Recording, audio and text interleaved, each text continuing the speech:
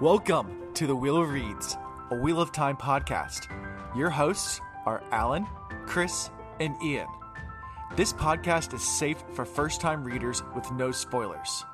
This week, we wrap up Eye of the World with 4 chapters. Chapter 50, 51, 52, and 53. Meetings at the Eye, Against the Shadow, neither beginning nor end, and the wheel turns. Enjoy.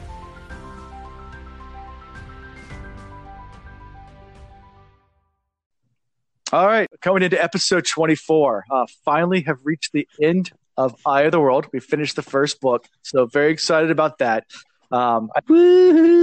Yes. I know Ian and Chris have been waiting a very long time to do this, and very excited.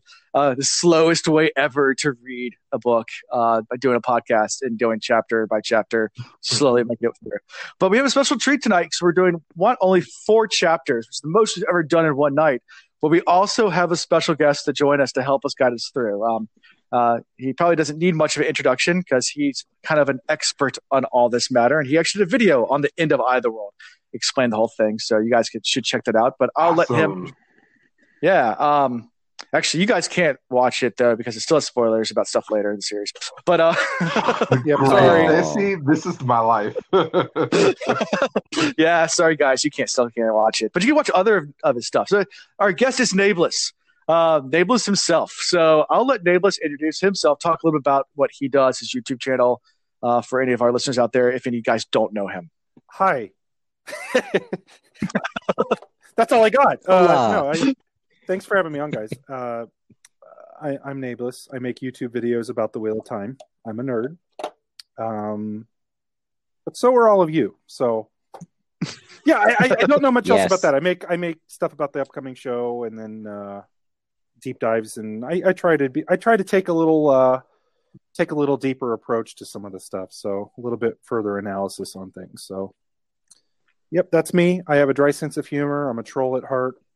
So I'm a smart ass, get used to it. And yeah, that's all I got. So we're happy to have you on. It's going to be fun going through this. And, I can tell you just from other experience with other guest hosts, you're going to love these guys because they're just kind of crazy, when it comes to coming up with all sorts of ideas. As far as housekeeping for anything else, nothing really new this week, to report there. There are some changes that are going to come for the next book when we start. So I'm going to be making some changes to our Patreon, probably adding a few new levels and tiers there. And then we might make some changes also to equipment and setups and things like that. So stuff's getting better. Stuff's coming. Just letting you guys know it's coming down the line. So, Alan, can I say something on that real quick? Because I just want to tell you privately, the Dusty Wheel, Matt Hatch told me that if you made a $10,000 tier, that he would gladly do that every month. Oh, nice. Okay, I will. So just wanted to let you know. Retirement, here we come. Yeah. I think. So on that note, we're going to start recording from the Bahamas. Daily, yeah. Take a private jet down there. And well, thank you. Oh, 1 million. Justin Wheel just confirmed and chat. Yeah, $1 million. Perfect. I'm going to hold my breath, and if we can, and we can visit. And Nablus, you can bring your yacht down. Sure, I can take you guys out on the yacht. I have 2 or 3 of them, so it just depends on what coast you're on. YouTube money is crazy, guys. Exactly. Perfect. It's also Monopoly money, but whatever. Yeah, it's a toy yacht. Yeah. It's a kid's bathtub toy. But hey, so as far as personal life goes, not much new with me. Quarantine's kind of over for me. Going back to work now, and actually went to the pool last weekend. We went to a museum, which we haven't done in forever with my kids, so that was fun. And yeah, so it's kind of returning back to normal. How about you guys? Anything new in life? So, being that this was our last Eye of the World recording, I was putting together like a really cool intro. But then something happened today that I think sums up my experience here at just the most perfect timing. I had my first Wheel of Time, I don't know the term, I'm going to say geek out moment with somebody else that I interacted with, not through our Discord, not through this at all. I was calling my credit union because I'm getting ready to buy a vehicle, and I wanted to check the status on the loan, whether I could pick up the check or not. And they have a one-word password you have to give. Now, of course, I'm not going to say what that is here. That would be stupid. But it was something from Eye of the World that you would have to kind of know the book to know what it was. And so this lady asked me to give my phrase password or whatever, and I give it, and then she starts quoting the book. And I was like, oh, snap, da-da-da-da-da. Hey, have you ever heard of The Wheel Reads? And she was like, no. And I was like,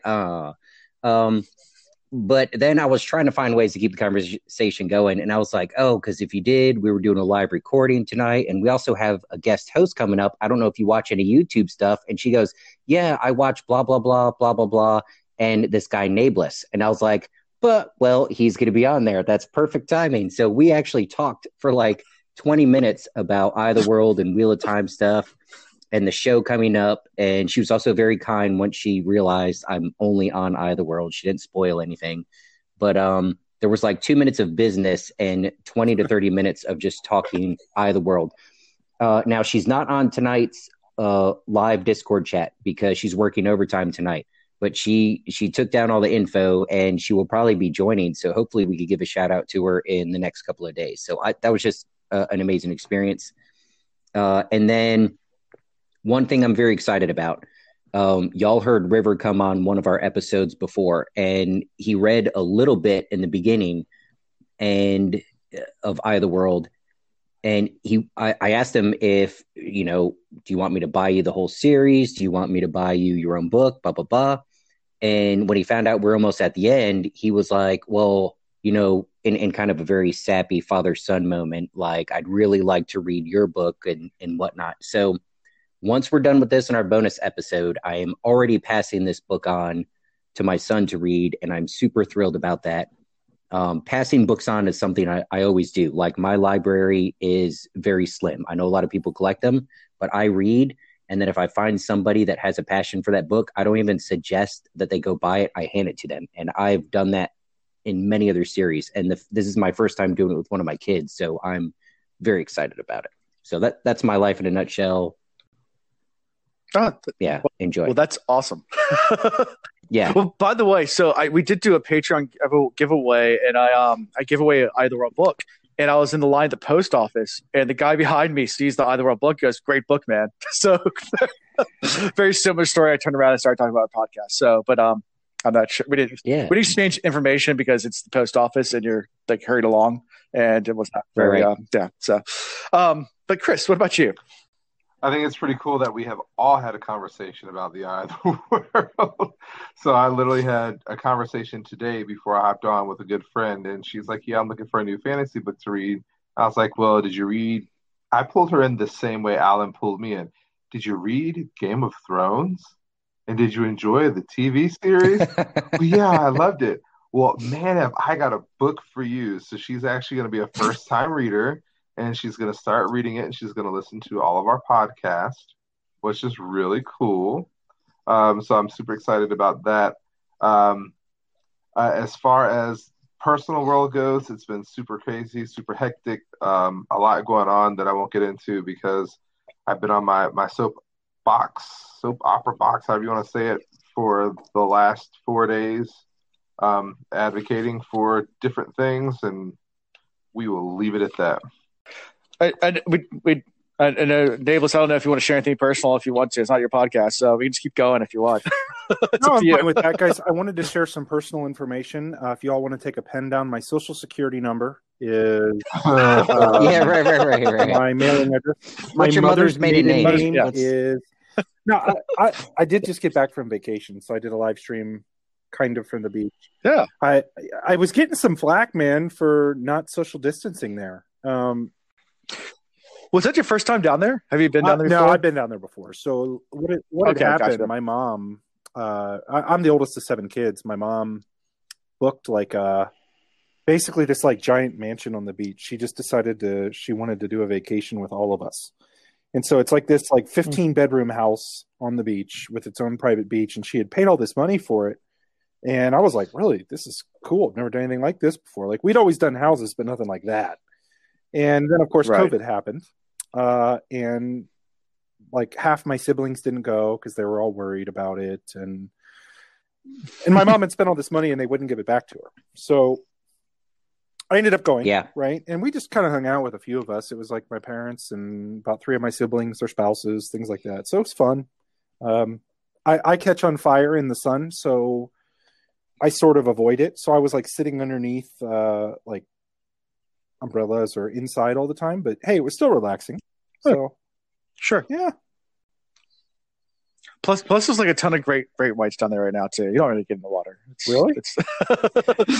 Well, yeah, there actually is. It was But really damn cold. So That's why I schedule my trip more towards August. The water's generally warm enough that you don't have the big sharks as close to shore. Yeah. But because they like cold water. Exactly. So yeah. Well, the big ones do. The big ones do. So moving kind of on to the episode, I'll go through predictions that we had. So Nablus, you're going to love these because some of them are good. Some of them are way off base. And we'll kind of just go through what predictions from last week and kind of do a throwback one as well. So one from the last few weeks, it might have been last week, but that Rand was Lan's nephew. That we had that backstory of Lan. And we had Lane's son. I can't remember what his name was, but he died. Or they thought he died, but maybe he didn't, and maybe it was Rand. And maybe that goes back to time traveling Tam. Maybe Tam found him, and Rand's actually the same age as Lan, and whatever. Okay, so I did warn you that if I'm drinking wine or tequila, it goes from good to bad real quick, Yeah. right? So that's clearly one that came up at the end of an episode, and I was in the zone. Another one we had was that the Heron Mark blade is blessed, that it could be Aes Sedai made, or it could be made by someone that's anti-Aes Sedai. And then that Matt is the heir to Manetheren. Yeah, he's the heir to the throne from Manetheren. I think that was Chris's prediction. And then a Chris prediction that we find out this episode was wrong is that the Horn of Valir is hidden in Shadar Logoth. Yeah, that's from way back when we were in Shadow Logoth and we met Mordeth and we got to that chamber where Matt stole a dagger. Well, we all know that. Chris had predicted that that's too bad. the horn's not there. So yeah, but we were reaching, but you in the right vein though. I mean, something very significant came out of there that lingers with us still, and as far as I can read, is going to linger further on. So sure, it might not have been the horn, but we still got a big twist to the story there. So sure, definitely. I'm trying to throw you some love, Chris. I'm feeling it, but I love you, we have two cynics in here, and it's like, I'm just setting you up to throw you under the bus in about two chapters. So get ready for it. She could completely fuck off. You can delete that out. Yeah, right. Yeah. All right. So with that being said, let's go ahead and move right into chapter 50, Meetings at the Eye. We start every episode or every chapter talking about the name, the chapter title, and then also the icon, which is the Avendasora leaf that we've now figured out that's that 3-foil leaf vine thing. It's the same as what was on the Waygate, so that's how we got to figure that out. But any thoughts about the name of the chapter? I know obviously you guys have read it, but initial thoughts.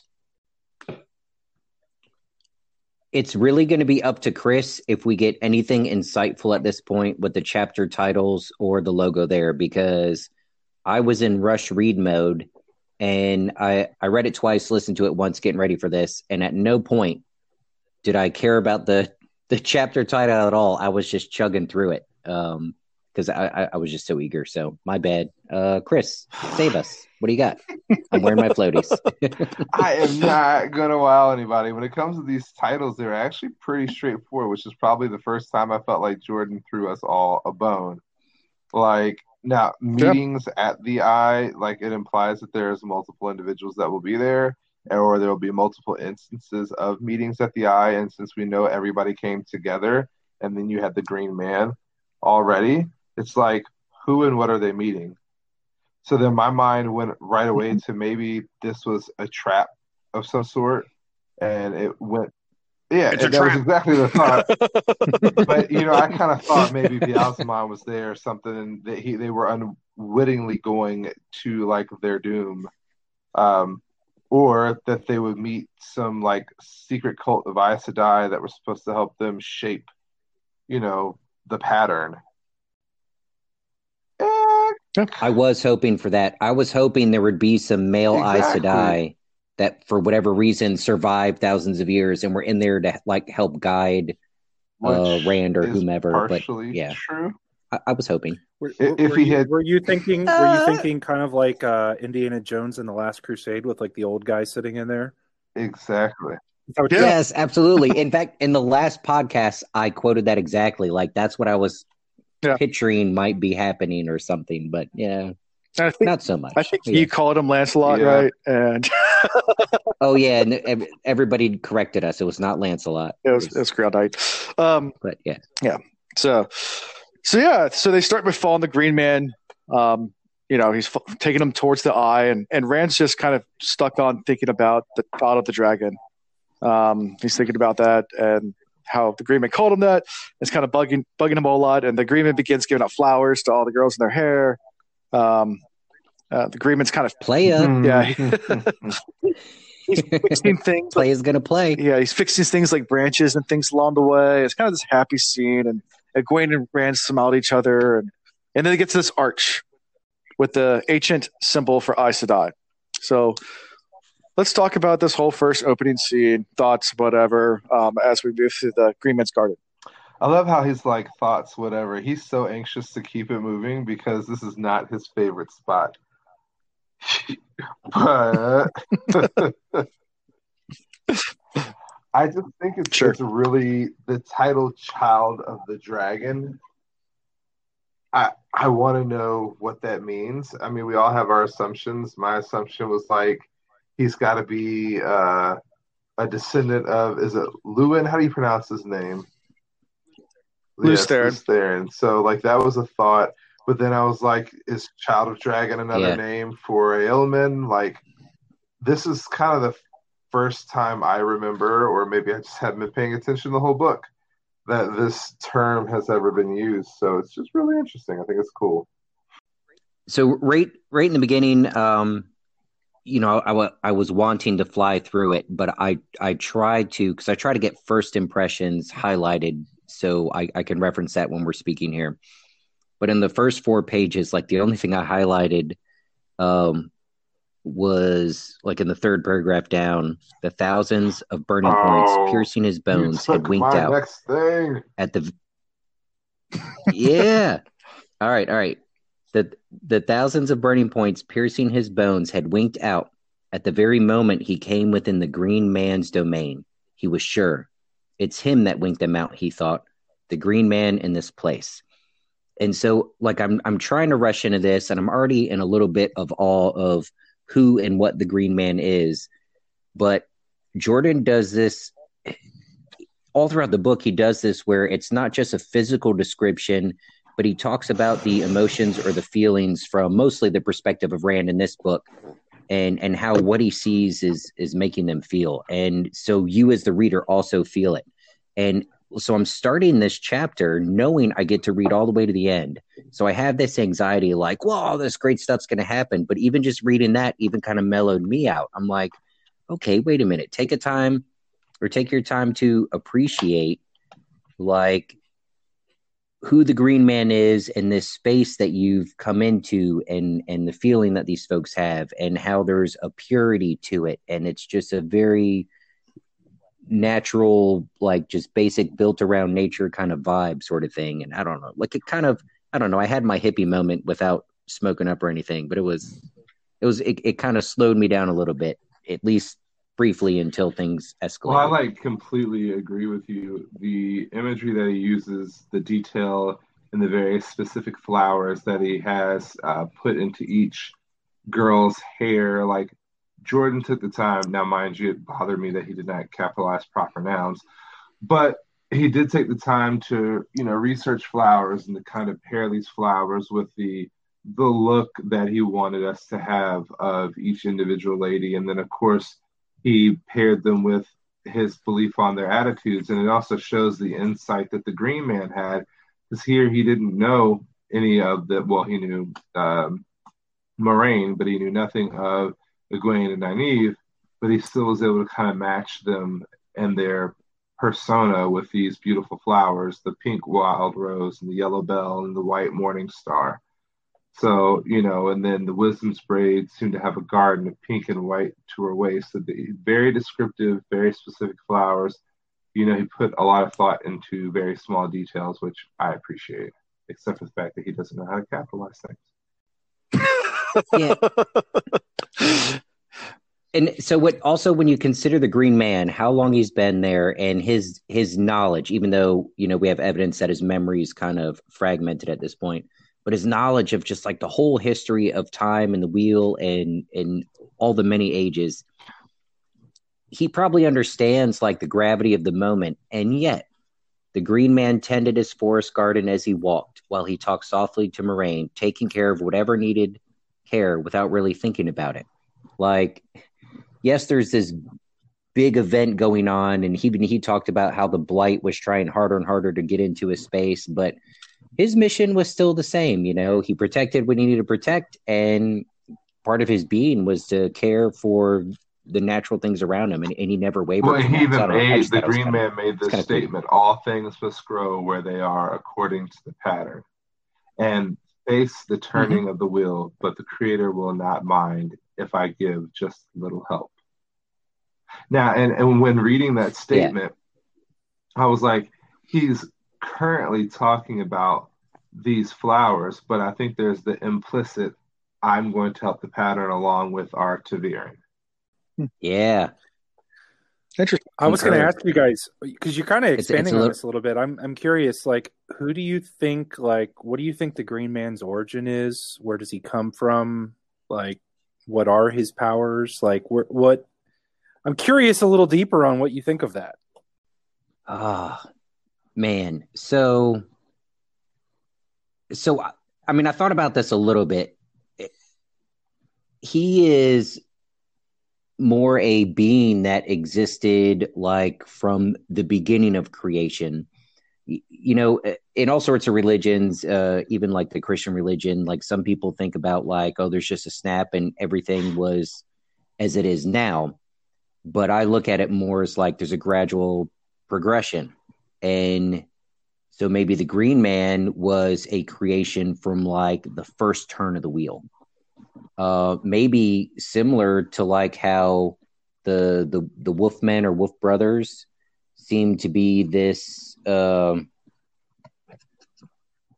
or relationship between man and wolf that existed outside of the true power, or maybe even before it. It's something more ancient. And I guess after the many turnings of the wheel, like there's fewer and fewer of them to the point where he's the last one.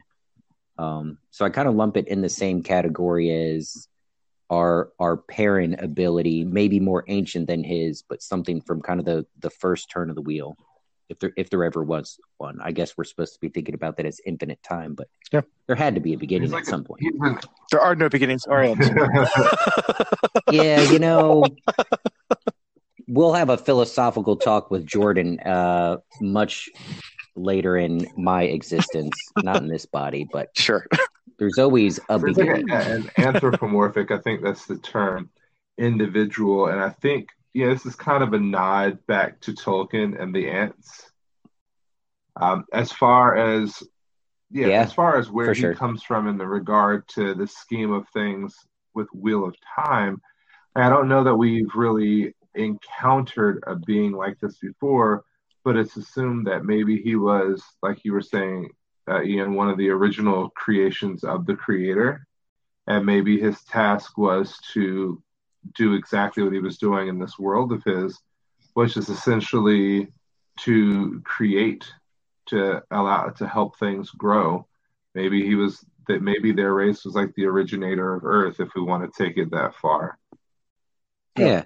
If you think of the Creator as the top dog, the Creator either allowed for the Dark One to exist, or pretty much everything should fall underneath them. So if there's a dark one allowed to exist, if there's a shadow that can exist within this creation, there's also beings that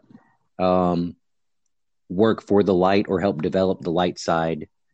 So, if you got a shadow creator, you got a light creator. If you got a dark side per se, I always say dark side, but maybe that's not the right terminology, that is blighting this shit up and making it very blighty. Well, then you got a green man that is making shit bloom and tending to the plants and brightening up a little bit. And there's a constant struggle, give and take, back and forth between the two. I got to use that one. I got to use that one again. Yeah. If somebody jumps in a chat and is just being a total a-hole, be like, yo, don't come in here and just blighten up this chat. Like, come on, man. There you go. Take that business somewhere else. So after we get to past this scene, we get to the archway that leads down to the eye, and we get the description of the eye when we get down there. We also get a story about how the eye was made. So that's the next thing I wanted to talk about, which is pretty, I think, epic. So, it's 100 Aes Sedai, men and women together, all channeling together to cleanse the male half of the source and make a giant pool of saidin. And they all died in the process of making it. So, all right, nope, Chris, I'm letting you go first this time. Hold on. Yeah. Well, I think it's very interesting. First, before we even go that far, there's still mention of Avinda Sora. So I want to know what greater role that's going to play in the books. And I may be reading into things, but when it keeps being brought up, and it's definitely something that's being looked for, I'm like, what is the purpose? And then you're laughing, so that means there's something. There is a purpose. Sure. Son of a git. That's the most solid sure we've had in how many chapters now? Sure. He just sured you so good. Well done, Chris. Nail on the head. Not like it was in the first days of the breaking of the world, when the joy of victory over the Dark One turned bitter with the knowledge that all might yet be shattered by the weight of the shadow. So it's almost like implied that the Dark One and the Shadow are definitely two separate forces almost. And it's like, well, we think of them as one and the same, but here it kind of makes it seem a little different. It said, 100 of them made it, men and women together. The greatest Aes Sedai works were always done so, joining saidin and Sidar as the true source is joined. So it just kind of goes to show that the unification of male and females ultimately create some of the greatest things in the world, which is pretty cool. That's just a great concept to me. The fact that they all died to make it pure while the world was torn around them, that statement really draws my attention because it just shows the severity or the depth of what it was that they were doing, that they were literally ripping the world apart to stop this darkness, which also begs the question, how is the darkness almost so much greater than the light that it took so many lives to just contain it, not even to end it? That just, scares me a little bit. And it said, knowing they would die, they charged me to guard it against the need to come. So, his whole existence in this moment was to protect something. And it's like, what is the eye that makes it so important that he's protecting it? And what is the need that is to come? Like, it's really hard to think that this, whatever it is going to directly address the situation. But we don't know. We still have 14 books to go through. Yes, you do. And then he made the statement, it was not what I was made for, but I have kept the faith. Which just goes to show that he had a purpose in his life, but whatever it is that he's protecting is worth so much more that he gave up his purpose. And now he is working towards that of theirs, because he said, I've kept the faith until it was needed, and now it ends. So what is it that ends? We have this whole concept that time has no beginning or end, or time maybe does have an end and then new beginning, or maybe there's no concept of beginning and end at all, and maybe time isn't really a thing, or maybe we can go back and forth in it. Like, so many questions have been brought up reading this book that it's just like, I don't even know if I want to look at a watch anymore. It's pretty simple. They call the creator because the creator created. And if the creator created, there was a moment of creation. So I'm just going to leave it at that. I think, therefore, I am. Exactly. But who created the creator? Ooh.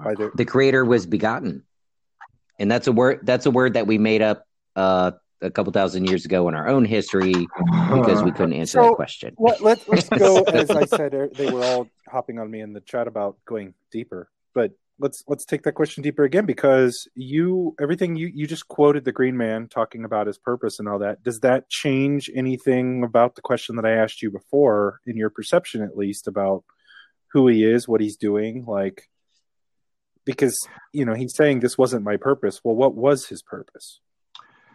Well, again, I think his purpose was to continue the creation and potentially to hold off the blight. I mean, if we look at the world itself that he was in, that he was creating, assuming it was maybe a parallel dimension, maybe he was creating a new world. Maybe he was so two thoughts, and let me take a step back. First thought, maybe his goal was to hold off the blight in the world, and he was pulled away from his job of holding off the blight by creating, life to then guard this thing in another dimension. Or maybe his job was to, in a parallel dimension, create a world that could be, or maybe he was essentially part of the creator's thought of creating multiple worlds, because in my mind now, we're looking at multiple dimensions. Maybe that was his job all along, but he stopped and took the time to just guard this thing, because whatever it is that they are battling is enough to destroy not just the current world or time that they are in, but all the worlds or all the times. Well, pause for a second, because before it gets crazy, I need to check and see if these floaties are Coast Guard certified. Let me just. You're going to talk about floaters for a minute. Just go ahead. Okay, no, we're good. We're good. Yeah, we're good. So, and this is the danger with letting Chris go first sometimes, because then I sound like, man, I don't know if my thought is nowhere near as in depth as that. But I go back to my impression of him. Like, it's not that this creator snapped his fingers and poof, everything was in existence the way he wanted it. There were things that needed to play out over time. And so the Green Man, and, he's the last of his kind, so there used to be more of his kind at some point. Their job was to grow things. And like I said, there's that balance of the light versus the dark, or the light versus the shadow. And they were part of that process of creating this world that we live in, like the actual physical nature side of this world.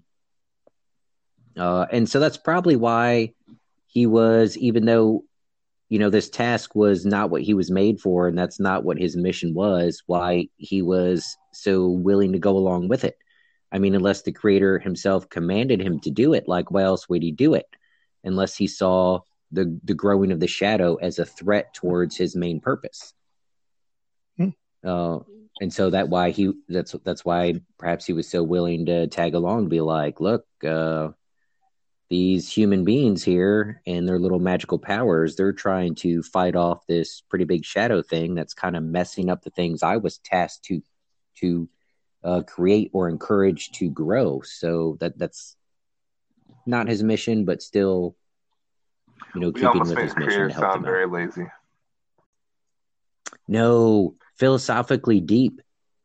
think about it this way. If I had infinite powers to create whatever I wanted and I just snapped my fingers and there's a world that existed where everybody sang my praises and bowed down to me, that'd be cool for like a day. And then they would annoy the piss out of me because I'd be like, dang it, you're all about me, but that's only because I made you that way. So if life is complicated and if there are choices to be made and if there's temptations to not choose me, then when you do, or when you succeed, or when the light wins, there's more, even as a omnipotent being, like there's more enjoyment in that. Mm-hmm. Well, we could probably talk about the philosophy of the eye for hours, but in essence, that could be a whole episode. Discord page for that. But so they leave the eye, they go back out because Moiraine says, "Let's go ahead and go back out." And when they get out, they hear voices and two men walking up towards them. You literally skipped over the eye. They said, let's just back it up just a little bit because being the imagery person, I appreciate the way that the words are put together. The oval shape of an eye, the pool was lined about its rim with a low, flat edge of crystal that glowed with a duller, yet fiercer, which is an oxymoron, light than those above. Its surface was as smooth as glass and as clear as wine spring water. Rand felt as if his eyes could penetrate it forever, but he could not see any bottom. And then, of course, Matt's the dingus. But what is it? It doesn't look like any water I've ever seen.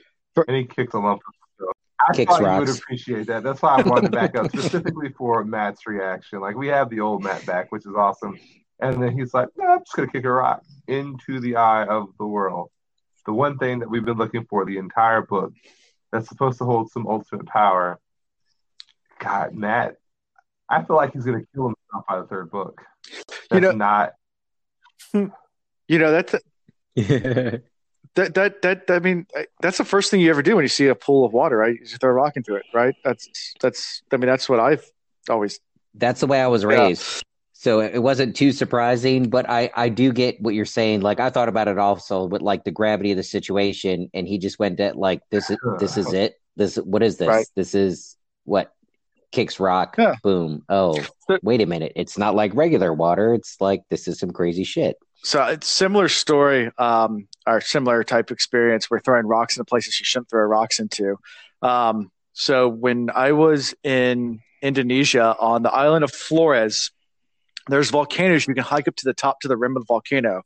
And the volcanoes are dormant. They're not dead. They're just dormant. They can erupt at any time, but they have lakes in them because over time, water builds up and they're really colorful lakes. But so we spent all day hiking up to the rim of this volcano, and fog, there's clouds everywhere. So we couldn't actually see down into the cauldron. So what's the first thing I do is I pick a rock and throw it into the cauldron. I wonder what this will do. Yeah, see if there's. I mean, obviously it's not going to create a volcanic explosion by throwing a rock in there, but still, like there's signs like do not throw anything in.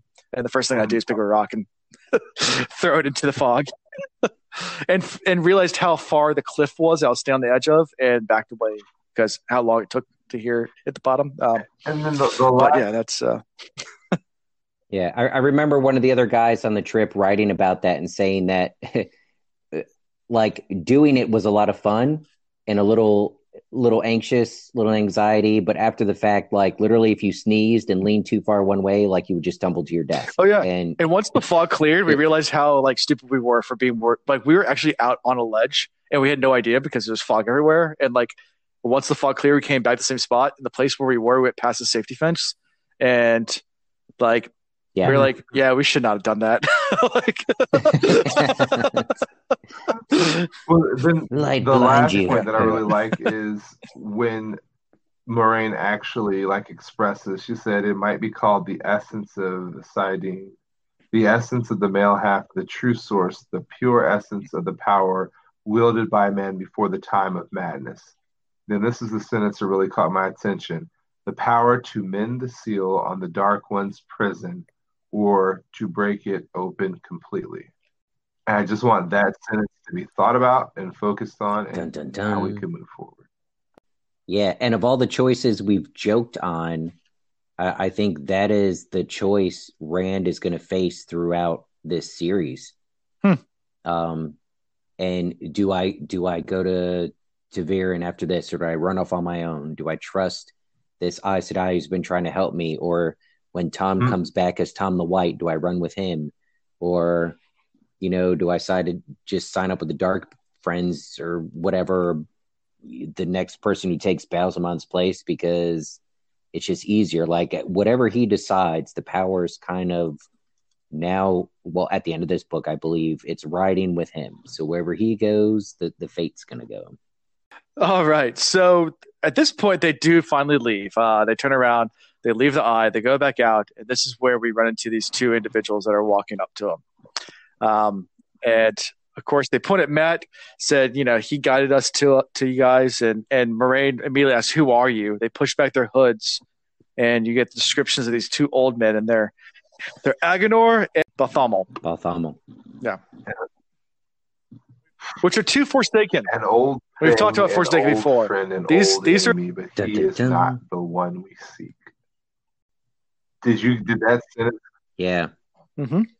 So that was interesting. They gave a quick nod to, I'm assuming, the dagger and more death through Matt, but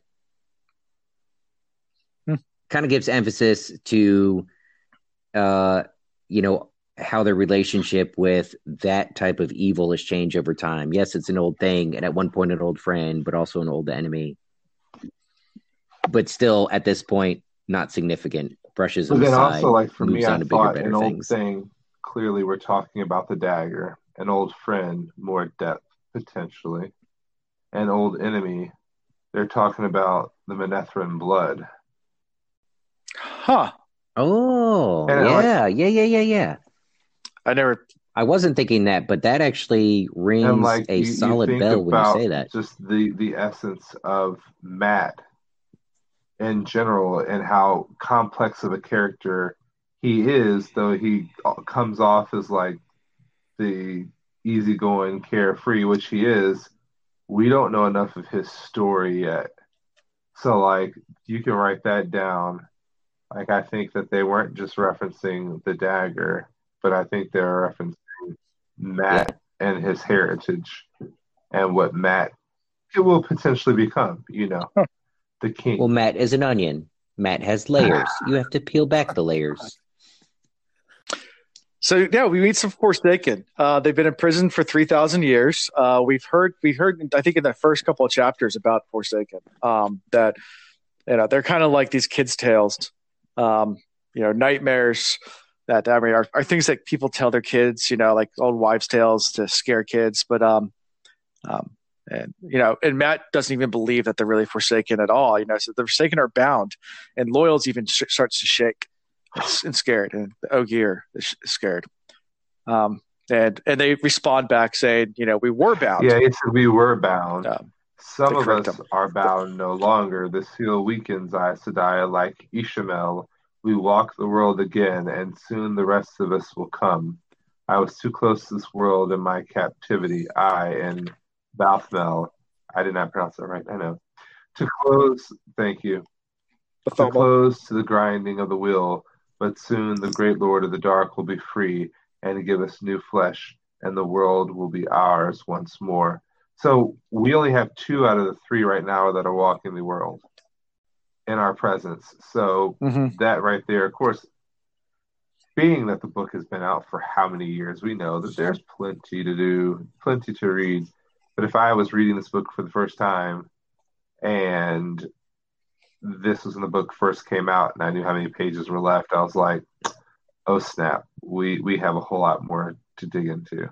That would have been my thought. Sure. But anyway, I just thought that was pretty cool, pretty interesting. Yeah. And then the idea that there's levels to their entrapment is another thing that really grasps hold. So like these guys, they said they were close to the world. So does that mean they weren't as far into the power? Like they were more human and they were connected to the Dark One?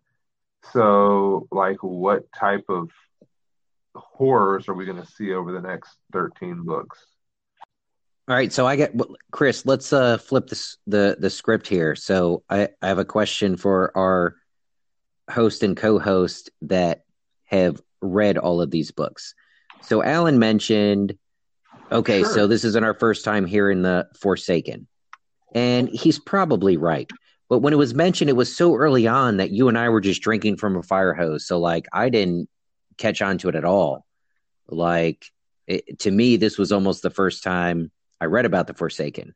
So like, am I way off in that, or can y'all reach back to your first time reading?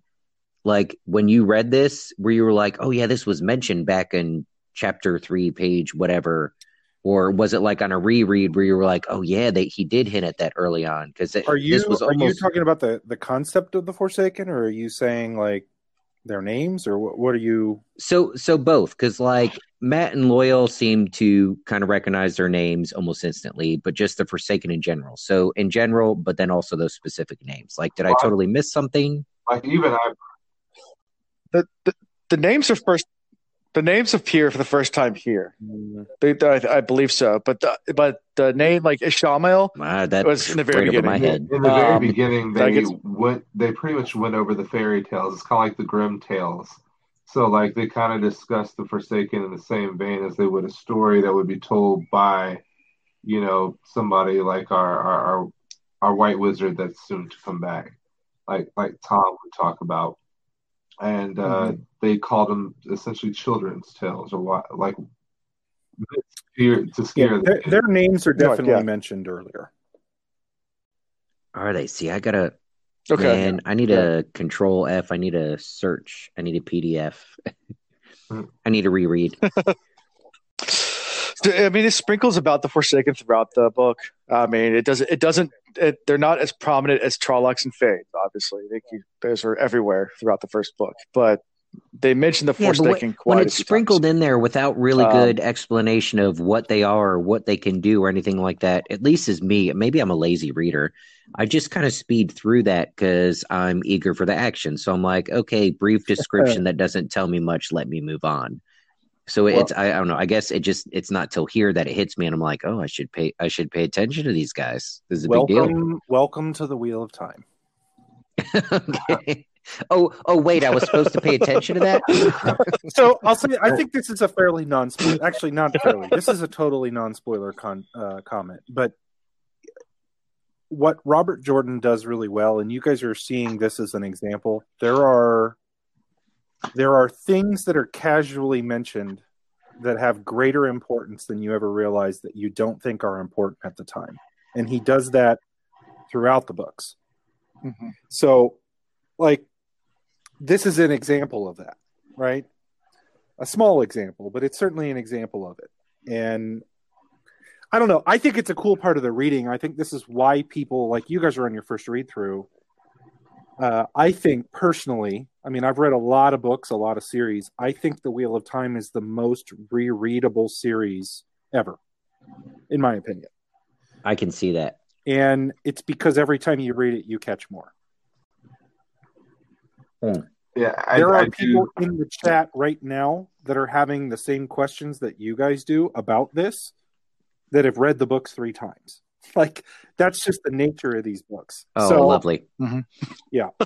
Well, so the answers don't come easy. Yeah. Not always. It depends on how you think. Like, I'm definitely a system, type person. So we discuss the levels of, the hierarchy in regards to Beelzebub's army. And the Forsaken were mentioned when we talked about that 3 times. Mm-hmm. So for me, that stuck in my mind, just that instance. And then talking about those small details that come forth to greater things. Like from the very beginning, we joked about it, but Paddon Fane's reaction to everybody finding him hiding with the horses, and rather than staying with the crew, he ran. Like, he didn't stay where his protection was with the Aes Sedai. He ran away. So, like, right away, that was a red flag for me. Like, why is he running away kind of towards the issue? Unless he was more comfortable being there than he was where he is now. Like if it were me and a group of people, one of which was magic, one of which was a warrior, found me, I'm sticking with them because that's my best chance for survival. So it just goes to show how he sneaks those small details in, but they have great meaning. So we get to this next scene. Like I said, the Forsaken show up and we go into an action scene. Lan immediately goes into attack, which is like a child who's just thrown aside. Lan, this badass warrior that we've talked about so many times, is nothing. This is where I get nervous because we've made the comparisons to Martin and Game of Thrones before. And you try to throw us for a loop about Tom dying, but he didn't die. He's coming back. But at this point, when Lan, of all people, y'all have heard me talk about how much of a badass, how much I respect Lan is. He just gets tossed like he's nothing. Immediately I'm thinking, fuck, we're going to lose somebody. So is it going to be Lan? And then we move right into Nynaeve. And then Egwene's trying to be a hero. I don't know why she thinks she's a hero yet. She might one day be one, but she ain't there yet. Like, one character after the other, I'm waiting for one of them to get just tossed into a sharp object or head bashed or something, because whatever. So I was kind of freaking out at this moment when he gets tossed. And Lan did hesitate before running in as well. So, we have to take that. That's, I think, part of I think he's still going as Forsaken. So, and like I said, Chris, when you talk about this, at this point, you should not start bashing women like you normally do. I feel like maybe you try a different approach. I know that's what you were talking about before we started recording, but did you come up with something better? Or was it, or were you still talking about how the women almost killed Lan? Yeah, we're just gonna leave it where it's at. We're gonna let dying. I'm just kidding. That one's on me. That one's on me. They're just too emotional. I think that. Oh man, yes. He went there. Yeah, take the pressure off of me. Oh wow! I'm gonna move forward. The other Forsaken moved like a viper while her blows still fell. Bethamel's leather-cased hand darted out to seize her chin, fingers sinking into one cheek while thumb dug into the other, driving the blood out with their pressure and raising the flesh in pale ridges. Like, this is a man that knows some action. That statement was just super cool. And the convulsion racked Nynaeve from head to toe. A convulsion racked Nynaeve from head to toe as if she'd been cracked like a whip. I mean, here's our badass Aes Sedai. Here is the one that has all of the answers. And she's nothing. Like, it's just super sad. I felt bad. And then Agenor even adds another dagger in there by saying, "Oh, we've forgotten the pleasures of the flesh," as he's holding Nynaeve, obviously hinting to further. So there's zombies. Sure. And then Egwene goes to attack as well, and Rand tackles her to stop because obviously, these two girls, Nynaeve and Egwene, they're brand new and knowing anything about the power, but they're like headstrong and Rand's just like, stop, everyone stop. And even Moiraine is trying to get them all to stop. Matt and Perrin are trying to charge forward as well. And Agenor just smiles and puts up an invisible wall and stops them all and doesn't care. It's like he's playing with it's crazy toys. To me that Rand is the voice of reason here. Or I guess Moiraine tried to be also, but it doesn't matter what you thought up until the moment that Lan got tossed like a rag doll. With this group, the moment you saw Rand get chucked into the wall, everybody else except for Moiraine should have been like, Lan. well, there's nothing I can do. I mean, I joked about it and Nablus, you mentioned the emotional reaction, but for the life of me, I don't think Egwene or Nynaeve could be thinking that they were actually going to be able to do something. Like, that was 100% emotional response. Nynaeve to avenge Lan, and then Egwene to avenge Nynaeve. But they just all the bodies would have kept piling up. So yeah, and at this point, Agenor tells them all to bow to him, and the Green Man comes running out of the trees, saying, not here. This is my space. Get out. And Agenor just barely spares the Green Man a glance and just says, get out of here, pretty much. Yeah. At that point, Bethalma throws Nynaeve to the ground and he goes to attack the Green Man. And we get this great scene of Bethalma. How is it dying. that the Forsaken here, they've been around for so long, how is it that they just give this like unconcerned glance at the Green Man, like, be thankful that we're what we're dealing with here is above you, like we'll just ignore you going about your business? How is it they didn't recognize him as a threat? Because clearly the Green Man effed this dude up in the most awesome way so far. I mean, we haven't had a lot of deaths, but this is the best one so far. It's pretty fucking fantastic. Interesting. I don't. No, Nablus, you're supposed to give me a solid answer and just spoil away. I pretend I won't listen. This. Actually, I would venture to guess that most of the chat doesn't even know why. But the answer to that question, although it's a really good one that I want to answer, but I can't. Well, here's so that caught me as odd. They were dismissive, Ian, and he had that power. And yeah, go for it. So I think we need to revisit our timeline, because the Forsaken, how long have they been around? It's assumed that the Forsaken have been around for as long as the Shadow, the Dark One, Beelzemon. And if that's the case, then how do we know that they weren't there before the Green Man? Like, maybe they were there when there were a number of Green Men, and the Green Men were not as important and not as this one has been made to be.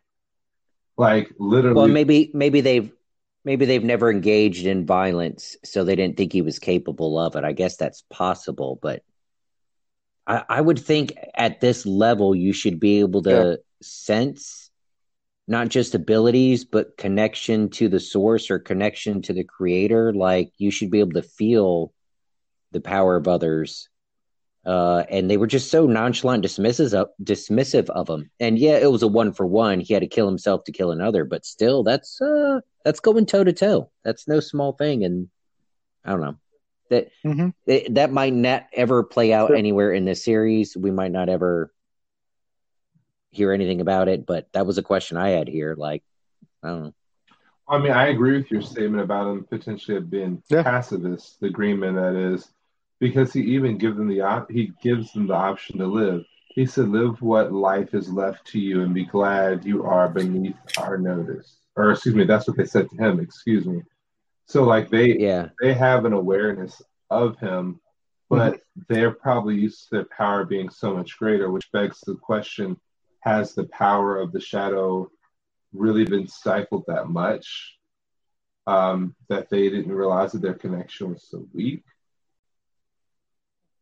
Yeah, maybe. And, if with what they're doing right now, and seeing the fact that half of them are still locked up, like, and the fact that Beelzemon isn't strong enough to break this seal himself, they may not realize exactly the lack of extent of their power because they spoke with authority. Well, that's true. And then the other thing is that they weren't in the world. And I say that in the sense that they weren't in the Blight. They were in this alternate dimension, time, whichever it is, because at this point I'm just slightly confused.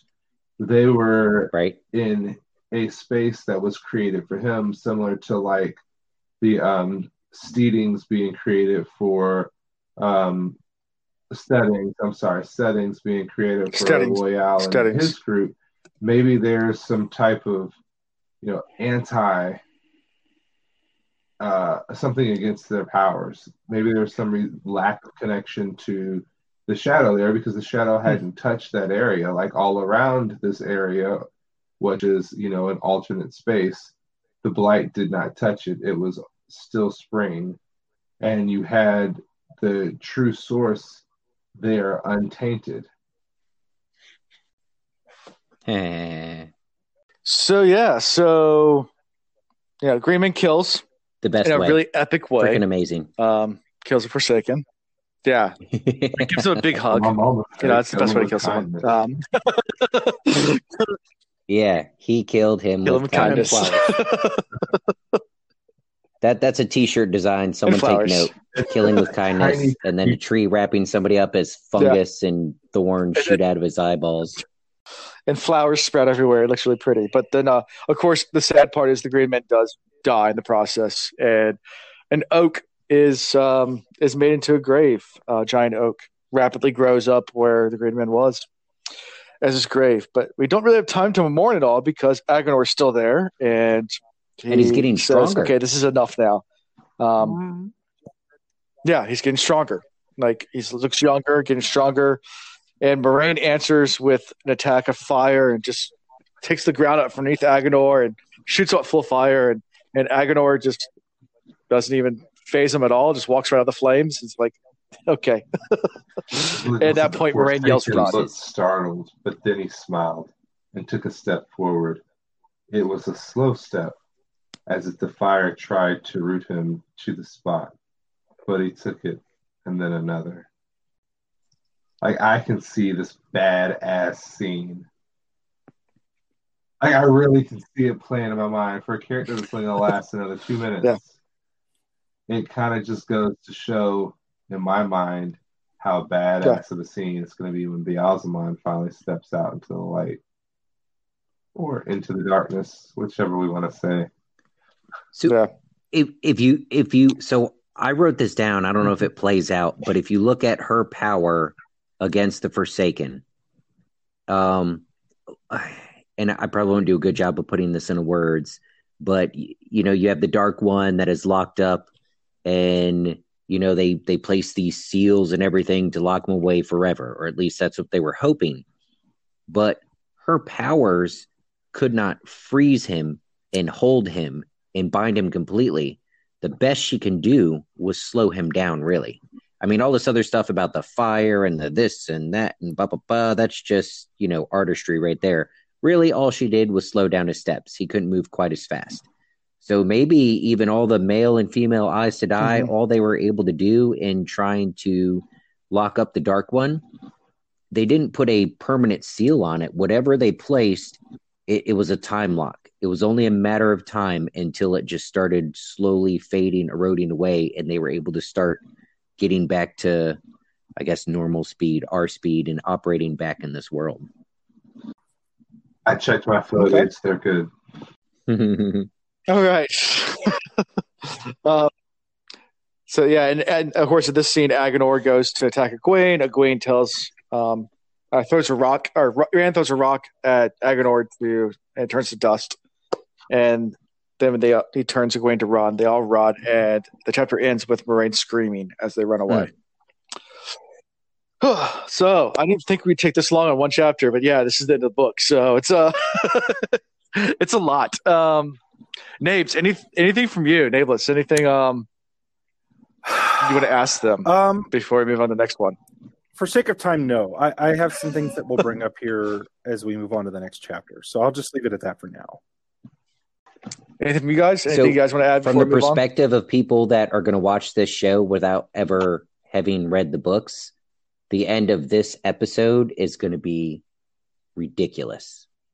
Like Moiraine, who up until this point was the most badass being we've ran into, is getting her butt handed to her. All right, chapter 57, Against the Shadow. So we had the Avendus Horrorleaf again, so I don't think we have to talk about the icon, but we can talk about the name if you want to briefly. I think, like Chris said, these chapter titles are pretty self-explanatory, but yeah. See, in my book, I've got the Heron Mark Blade, but you're right. We move it. Oh, it is? I thought it was the Heron Mark Blade was 52. Okay, maybe I was wrong. You're good. So, knowing what I know now, looking at that sword, is that the Heron Mark Blade? Because I don't see a fucking heron on it. I see a flame. So is this actually a symbol for like Rand's lightsaber arm. Like, I don't know if there's a better description, but I don't know. Yeah. Interesting. Questions that shall remain unanswered. Sure. Sure. So we'll go right into the chapter in sake of time. So this episode's going to go long anyway, so might as well just keep it going. So we're in this battle scene. So Rand's running away at this point. The land's rising. It's getting steeper and steeper and steeper. It's to the point where there's brambles everywhere and thorns tearing out of him. He's scrambling, climbing, gets on all fours. And finally he gets to the top, and to his dismay, there's a giant cliff. He's trapped with no way out. He looks for a goat path. There's nothing there. Turns around and sees Agnor topping the hill, walking up the cliff or up the hill like it's level ground, like it's nothing to him. Which is freaky as all get out. No. So you're freaked out. I'm excited. You know why I'm excited? Because two things have happened here. And I know I've read to the end, so you could say, oh, he read to the end, and that's why he's saying this. But I felt this as I was reading. One, oh, Egwene. Oh, my gosh, Egwene. I have to save you. Run, Egwene. Oh, my gosh, Egwene. He loves Egwene, right? We get that. Two, he gets backed into a corner. Those two things happen. Shit's about to get real. And I've been waiting for this. Like, we've seen hints of it. The boom scene. The moment when he was about to pick a fight with the White Cloaks, like we've just been on this precipice of Rand fighting his potential, and now he's kind of in a scenario like as I'm reading this, the only thing that could save him is like he's cowering, and then maybe Moiraine comes around the corner and helps him out or something. But even she was shown to be useless, so like it's now or never. And I'm assuming Rand continues on in future books. So I was excited because I was betting on it being now. Now it was going to happen. And it did. I completely agree. And, just based on the way he worded it, there has to be some way. I'll go back and find a way around. Go back, and every time they have that italicized statement, the thought that it's occurring, something serious is about to happen. And then I love the response to his running. Agnor was just, Beelzemon will give reward beyond mortal dreaming for the one who brings you to Shal Ghul. Yet my dreams have always been beyond those of other men. I have left mortality behind millennia ago. Zombie. That's true. What difference if you serve the great Lord of the Dark, alive or dead? None. Just to the spread of the shadow. Excuse me. Why should I share power with you? Why should I bend knee to you? So that statement right there really just kind of draws my attention, because it's implied that it doesn't matter whether or not Rand is dead or alive to the shadow itself. So it's almost as like Agnor is serving the shadow and not the great Lord of the Dark. So he's essentially for the spread of the darkness, not necessarily the one who supposedly controls it. So then that begs the question, does Beelzemon really have total control? Or are we looking at two separate forces here? And then I say that even further, because why should I bend knee to you if the great Lord of the Dark has control over the living and the dead? Then wouldn't he still have to bend the knee to Rand, as Rand is manipulated into serving Beelzemon? Or is it just one of those metaphorical, metaphysical ideologies, like you will serve him alive and you will serve him the way I do, and that means you have greater power than me because you are a threat, and I might as well get rid of you because in your death we can use the power that is linked to you. That's kind of where my thoughts went with that. So So I'm getting this vibe, and it only answers or touches part of what you mentioned. I'm getting this vibe when we talk about the Great Lord of the Dark or Beelzemon or the Dark One, capital or lowercase or however it's presented to us here, that there is there are always two, a master and an apprentice, of the Sith. There is, we've been focusing on Beelzemon as like the bad guy here, right? But Beelzemon, he might be the Lord of the Dark, but there's still the dark. He might be, the head of this group that's driving the power of the shadow, but he's not the shadow. There's still the shadow. There's still the master. There's still a level above that we're fighting as well. So, yeah. So I have a question actually for you first, Alan. Like, sure. Are we explaining concepts from, like, how far can I go? I don't think this is a spoiler. Am I allowed to explain something that's happened that's revealed in the book? Yes. Okay. Yes. By all means. It's not very clear. Yeah. If I miss something or whatever, for sure. Yeah. I think I'll wait till we get to the next part. But he's preparing you himself. guys are on to something. Let's just put it that way. Okay. Right. Maybe not what you think, but you're on to something. So, it's never what we think. Jordan is actually that good. Yeah. So as they're having this conversation with Agenor, Rand looks up and suddenly sees this glowing rope running off of Agenor off to some distance. And he's never seen this before. It's something weird that they know, and it's hard to even explain. It's really confusing. But there's this glowing rope, and he sees it. It's pulsing, and every time it pulses, you can see Agenor getting stronger and younger. It just it's giving him life, and it starts calling to Rand, and then one little wisp of it kind of breaks off and floats towards Rand, and touches him, and as soon as it touches him, it's like 1,000 suns, like just all this energy and light just fills him. And Agenor, of course, then gets really upset, saying it's mine, and it screams at him, and as Rand feels all his power growing, and Agenor tries to pull all that power back. I really do like that scene. Just part of it really grabs my attention. It's like a man as tall and strong as himself, a man harder than the water, more deadly than the light. Yet beside that shining cord, the Forsaken seemed almost not to exist. It was 100% the cord that gave him the power, that gave him that presence.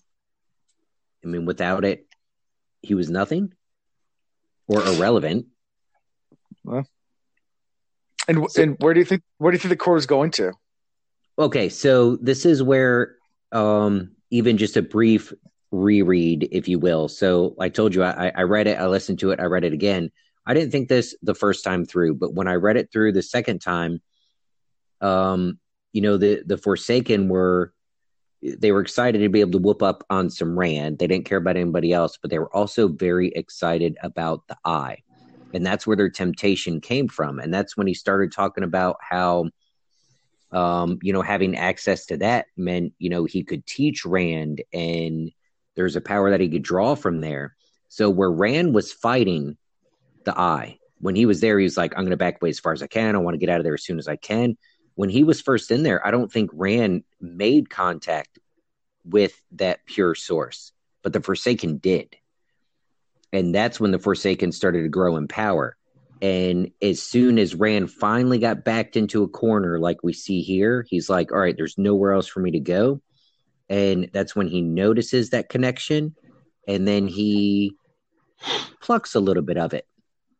Whether intentionally or not, it could be a boom moment, like just in his greatest moment of need, as Moraine always talks about, it just happens. Like it needed to happen. And he plucked a little bit of that.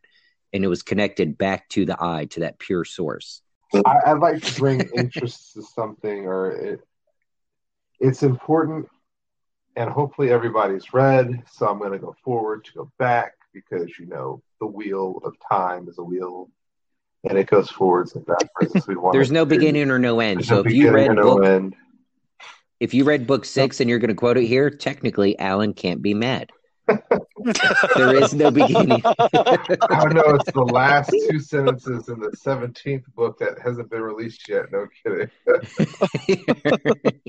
I am going to go ahead just a little bit. I want to bring attention to the fact that this corded power, first off, is golden and not black. And I'll leave it at that. But then I also want to bring to the very simple fact that the Forsaken was not attached to a power prior to drawing into the power of the eye. Yeah. So where did his strength come from originally? And we'll get back to the idea of gold and black a little bit later. How about that? Gosh, this is so tough. I know my first time reading this, I was really confused. What the hell was going on? Yeah. But like Ian said, he went back and reread it a bunch of times, and it makes sense. This After whole sequence, guys, is I think one of the most confusing in all 15 books. Yeah. But it does make sense. But it's meant to be that way.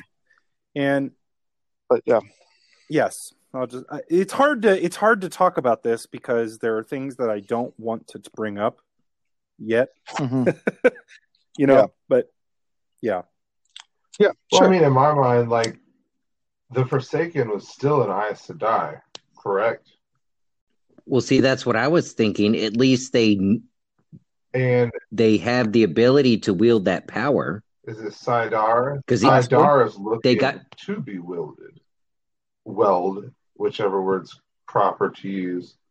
So that power went to him because it felt a draw or an opportunity for an outlet. It's not like it can differentiate between, or at least I thought originally, like it could differentiate between good or evil, and maybe it can't. Maybe it's just looking for the greatest outlet to be let through. Yeah. And if we know that this power was...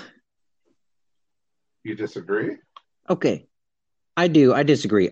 So if my theory is correct, I feel our Forsaken took advantage and manipulated, whereas Rand was still not wanting it, and yet it came to him. But remember, they never entered the room. They never went. Yeah, close enough though. The door's open, close enough. A power like that, he could sense it. He knew it was there. He was, the way I read it, he was able to draw on it. And I know I'm reading into that. Well, yeah, but there's a difference between him taking it and using it versus it, literally, it jumped to Rand without Rand wanting it. It just, it was drawn to him. Well, here's my thought. He is channeling this power, but the power itself actually left him for Rand, as if it had its own conscious train of thought or being. Yeah, now on that, I can vibe with you there. So that's why I can't, in my mind, think that he manipulated it at all, because if he was in control, it wouldn't have been able to leave him. Oh man, well now you just mind fucked me. I was with you, and I'm not saying you're wrong because you're making good sense. So it even started to speak to Rand before it was even attached. It started to speak to Rand. And then it started to manipulate Rand. And as we go throughout the chapter, we're going to see that manipulation occur further and further to the point where Rand was no longer himself, but the power itself. You're gonna say nameless? So I was going to give some clarity, guys. Like, do you mind if because this stuff, I feel like the comments I'm about to make are self-contained to this book. So this is a really touchy subject because there's a lot of things going on here that you will certainly understand better later. Right? Yeah, hit it. So I want to try, I'm like towing the line here about what I can say and what I can't. But to clarify, I think this part is clear if you reread it a couple times. Both Agenor and Rand were pulling from the eye. Correct. So Agenor was at first, right? And then Rand somehow starts to see that, and inadvertently he begins to do the same thing, which causes Agenor to get pissy. Yeah. Right? Yeah. And yeah, so like, to be clear, like, neither of them was necessarily like it was not operating on its own. They were. Rand just doesn't know what he's doing. Well, yeah, and it does say Rand pulsed with the beating in the cord, like the heartbeat of the world. Like, it was just the way he worded it. He didn't say beating with the cord. He said in the cord. So in my mind, it was like the cord wasn't of him, but he was of it. Like, he didn't have a conscious decision in that. But again, you've read a lot further than I have, and I may find that I'm partially correct. I might find I'm completely off. But I read into every word sometimes. Well, do you think that's literal? Yeah. Do you think that's a literal statement, or is that Rand trying to describe what's going on? Because the way Jordan uses italics when he's using or talking about or referring to the self-conscious of the individual, my mind was that this is a description and not Rand's thought. Because Rand's thought in that statement was at the end, it was away. He wrapped the void around the nook, sheltered in emptiness, away. And then we have Rand's conscious thought. Well, yeah, he wants to go away, and then he does go away. So then we move forward, which is kind of interesting. Yeah. See, now this next confusing scene. Oh, do you have something to add? I was going to say, if Jordan provided a way to interpret the language of this source for the male power, the conversation in Rand's thoughts might have been more like away. And then when Agenor cried mine, you hear in the background the source saying, I can get you away, but I could also fuck up this Agenor guy. You want me to do that? And he says, away. And the light's like, okay, I'm going to fuck up this guy. And then where do you want to go? And he says, away. And then poof, he's gone. So there is a conversation there. We're just not hearing the response of the source. Like, Rand is begging for it. He just doesn't know what he's asking for. And he doesn't know how the source is responding to him. He's just desperate. That's why I mentioned the being backed into a corner. Nobody backs baby into a corner. well played.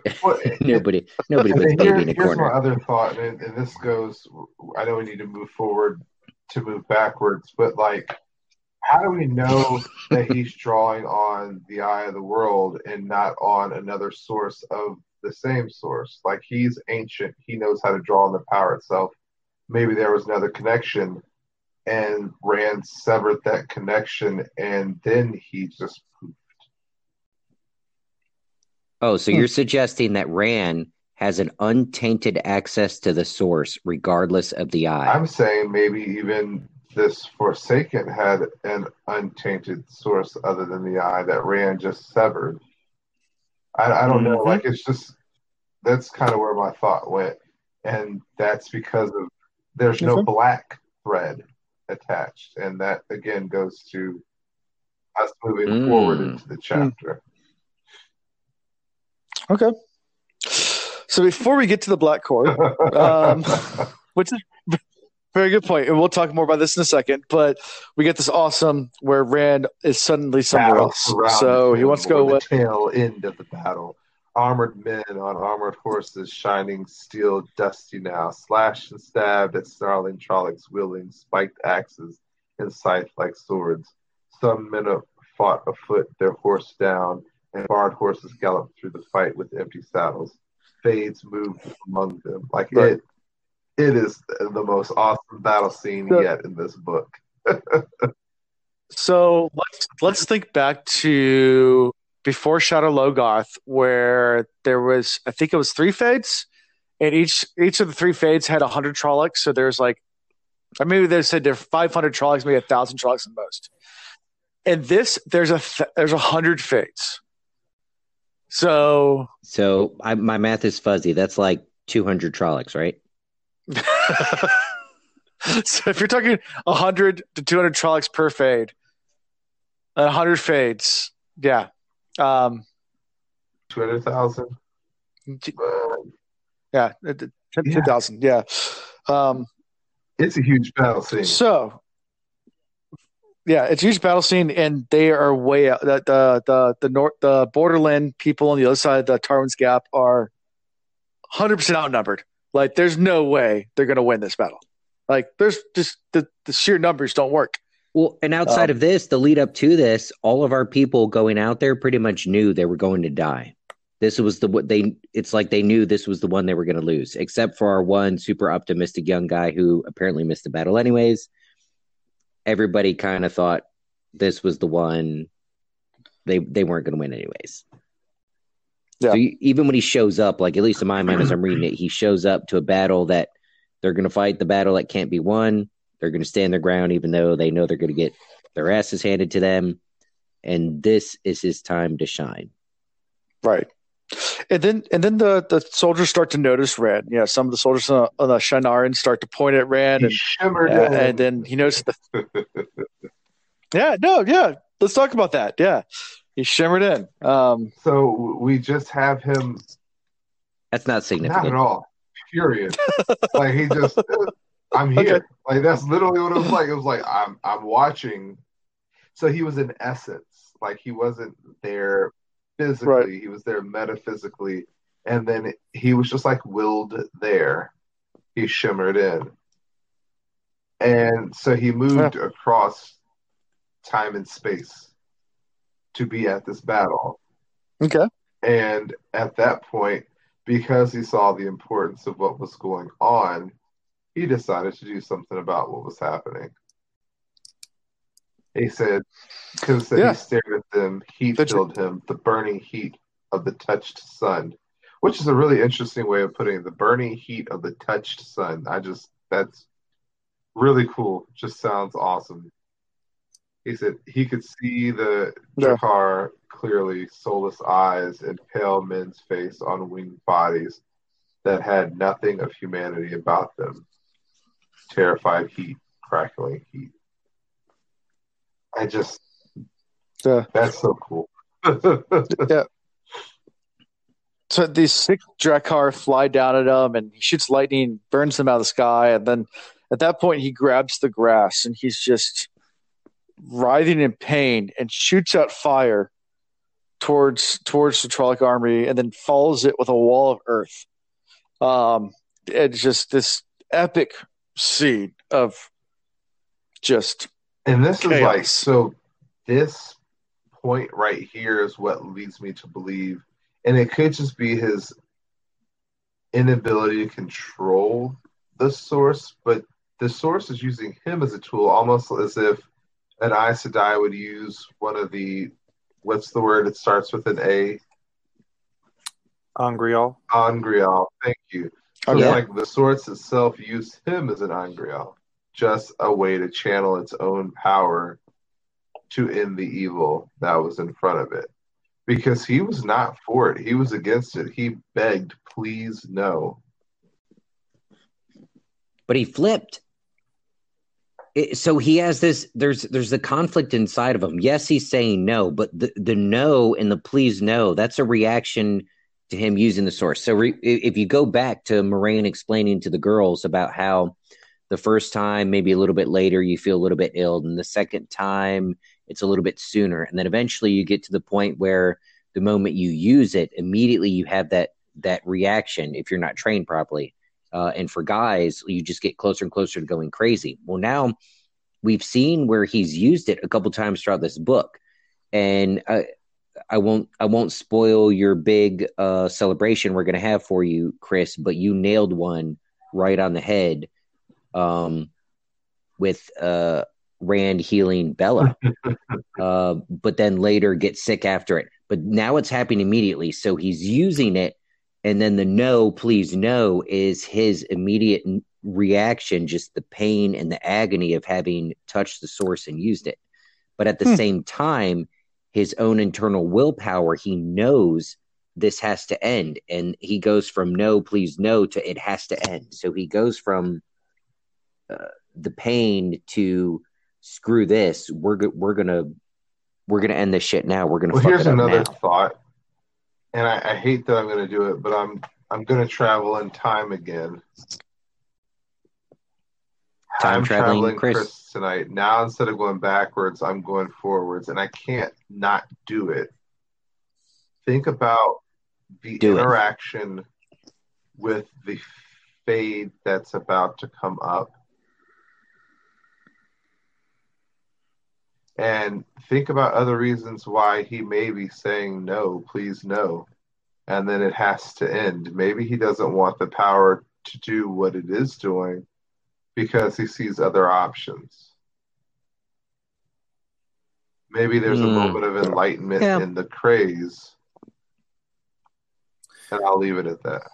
How many times do you? I obviously I missed a couple of these episodes, but did you guys? How many times do you think Rand did channel in the book? They got it every time. Good. Every time. So you am I understanding right? You think the source is controlling Rand, not the other way around? In this moment, yes. And in the prior moments, he was crying out to the source, so it allowed him use or access. So I look at it two ways. I think consciously and outwardly in what he speaks, and even in his mind, what he speaks to himself, he doesn't want anything to do with it. But on that subconscious level, there are things, there are principles, there are things that he cares about so deeply that he allows himself to channel in order to protect them. So this is fairly self-contained. So again, I don't feel like this is a spoiler to point this out because this is all you guys have now finished the book. No. So like think about how they describe, like Moiraine does this early on. Oh, so let me say it first before you do it. Hold on, before you go. Yeah, go ahead. I had a statement I was going to make. Moiraine makes a statement about the Angreal, and she said, things do not have power. Right. We just channel.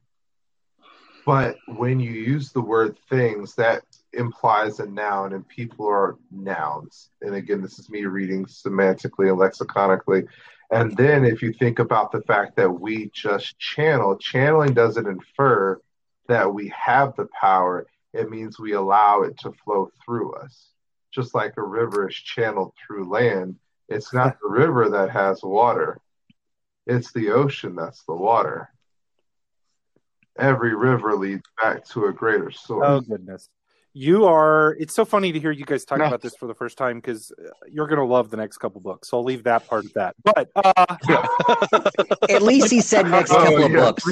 Sometimes Alan goes, wait till book 7. If you guys are familiar, like Eye of the World is very much kind of a soft magic system in the sense that a lot of it isn't defined.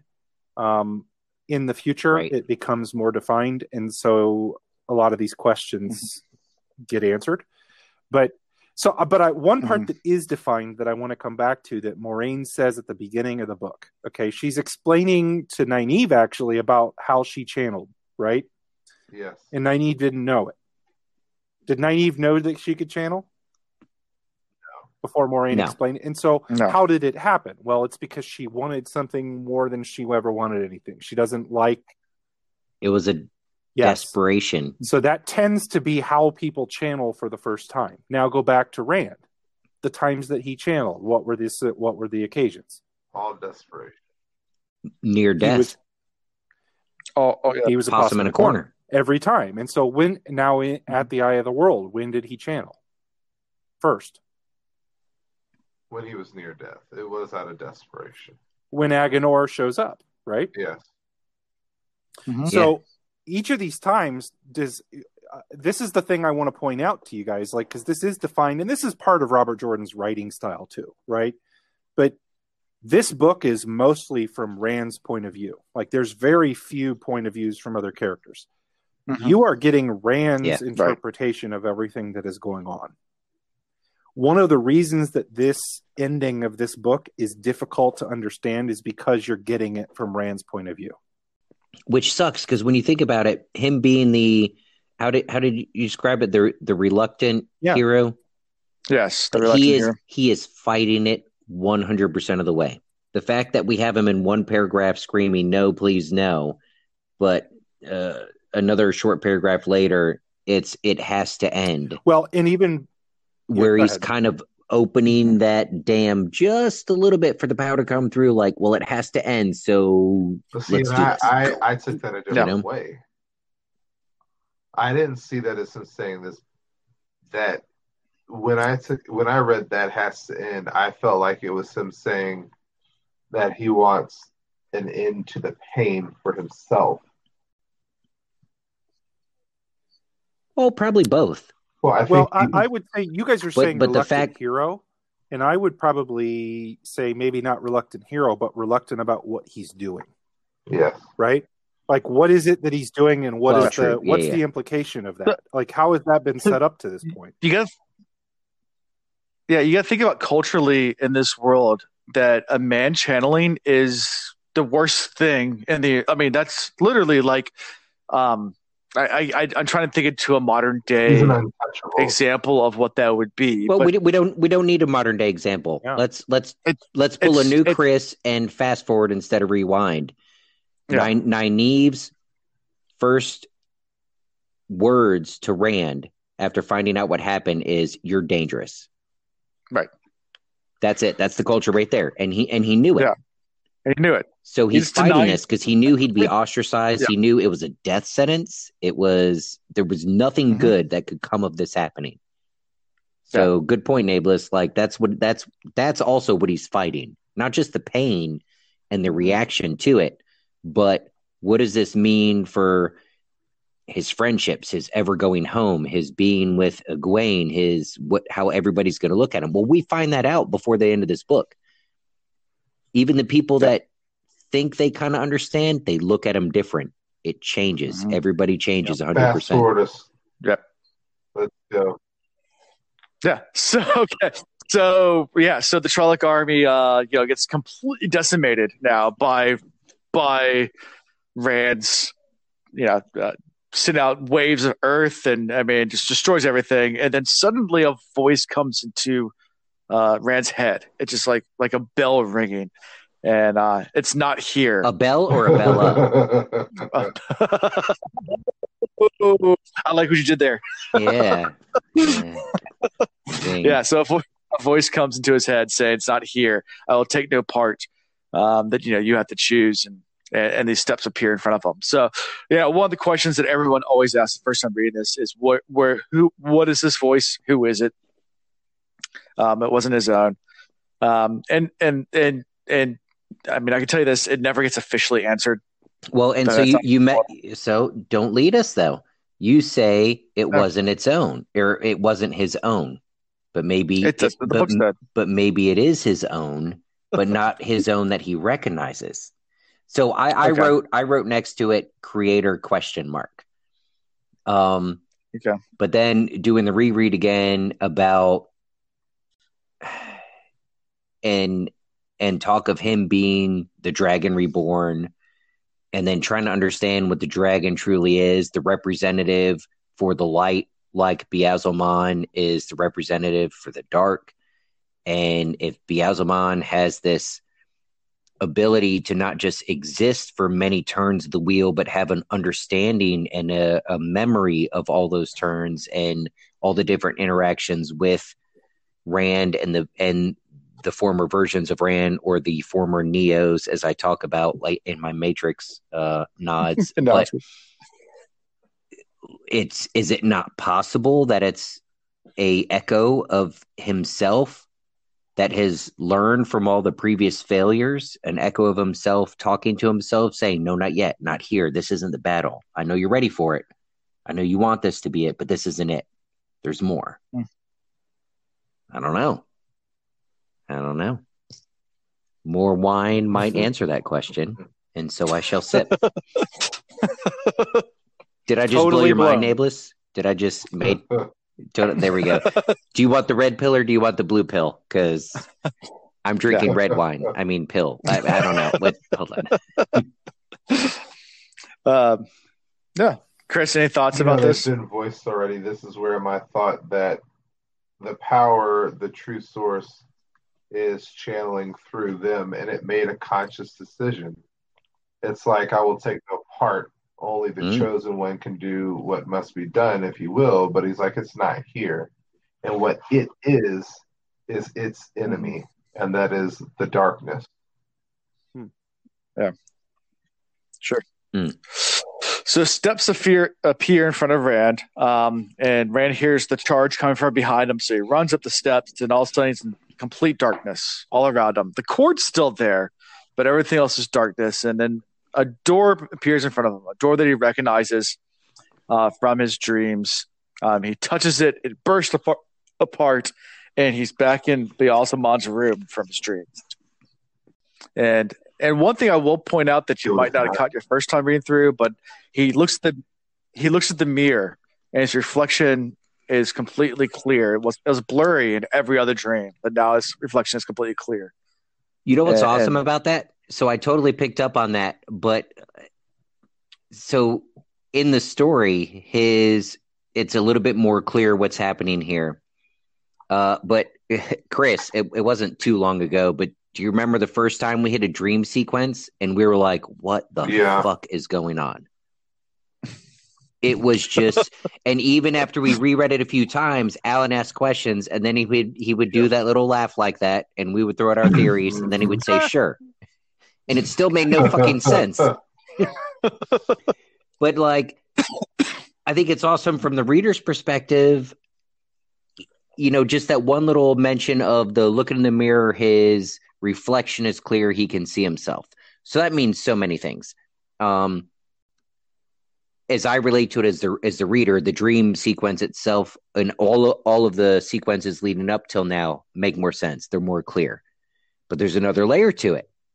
His face is also known to Beelzemon. Beelzemon talks about how I know you. Like, it's I don't have to guess anymore. It's not between you three. It's you. That's who I'm after. So like the mirror has kind of like multiple meanings there. Or maybe I'm making up the meaning from the reader perspective of how all of this makes sense when before it was a fucking blur. But I'm going to do the Chris thing. I have to do it at least once before we end. I want to go back. I want to go back to 2 sentences. The first one, it was not so thick as before, but it still pulsed, pumping strength into him, pumping life, filling him with the light. He climbed. So the first thought there, if he was tapping, sorry, that's the tequila talking. If he was tapping into the true source, why would it be dying out? Like, we know that this was a pool of power, but, you know, where's the viable connection? Where's the full-on connection? So this is kind of a contradiction. Go ahead. I hate to keep interrupting you because you're making good points, but he also, when he notices the cord, the black cord linking to Beelzemon, he said with every pulse, it seemed to like absorb the light. And I'm paraphrasing now because I'm not looking at the exact words, but with every pulse of the black cord, it absorbed the light. So in my mind, and again, this is like, listen to it and then reread it again. There's a battling of their strengths here. These are, I don't know if it's two different sources or what, but obviously Rands is trying to grow. It's kind of blossoming in him, but then he's in the presence of Beelzemon, where as his pulses, it seems to snuff that out was the the light. second point that I was going to make, was that as he approaches, the closer he gets to Beelzemon, of course, the more the darkness was going to grow. But then there's that sentence, he was alone when he looked at the mirror on the wall. His face was there as clear as if it was him. So there's the first statement. His face was there as clear as if it was him. Not stating that it was him, but as if it was him. There is calm in the void. Well, the maker did show Neo 1,000 versions of him, and it wasn't him, but it was if it was him. So maybe it wasn't a mirror, but it was maybe he was showing him a previous version of him. All right, I'm gonna tap out and go open another bottle of wine. Jesus, this is. So then it says, yes, Beelzebub said from in front of the fireplace. I thought Agonor's greed would overcome him, but it makes no difference in the end. A long search, but ended now. You are here, and I know you. So is this essentially an acceptance of the void? Because we're talking about black, we're talking about dark, we're talking about, removal of the light. And, Rand took solace in the void. Oh shit! Now you're bringing the void into this shit. Black for? Mm-hmm. So Tam works for the dark friend, the dark one, huh? Is that what you're saying? Time traveling Tam is setting him up. It said, in the midst of the light, to work the for the dark void one. drifted, and in the midst of the void floated Rand. He reached for the soil of his home and felt hard rock, unyielding and dry, stone without pity, where only the strong could survive, only those as hard as the mountain. I am tired of running. He could not believe his voice was so calm. Tired of you threatening my friends, I will run no more. Beelzemon had a cord too, he saw, a black cord, thicker by far than his own, so wide it should have dwarfed the human body, yet dwarfed by Beelzemon instead. Each pulse along that black vein ate light. Now, this right here, he took, again, solace in the void, and not only that, he was comforted in the void, which is exactly what he was taught. Maybe we're thinking about this the wrong way. Maybe the void is the true source. Maybe it was overcome. Maybe the coupling of Sadai and Sadar was to try to overcome the void, because without darkness there is no light. Maybe the darkness came first. But the best way to overcome both, to be able to have power over both, is to exist in the void, which your power is rooted in neither. All right. I'm sorry. So now you guys gone through all that. Edit all of that out. Yeah. And then my next thought was that's great. That's great. You guys just Beelzemon or Rand is Beelzemon in a sense. Like he's having internal dialogue. He's still in his own mind. He's just come to terms with the acceptance of, was it Saidar? Saidin. Sorry, wrong power. Saidin. But it's not a physical defeating of the Dark One, but a physical defeating of himself. Hold on, wait a minute. Yo? Nablus? Did you just assume Rand's gender? I read the other book.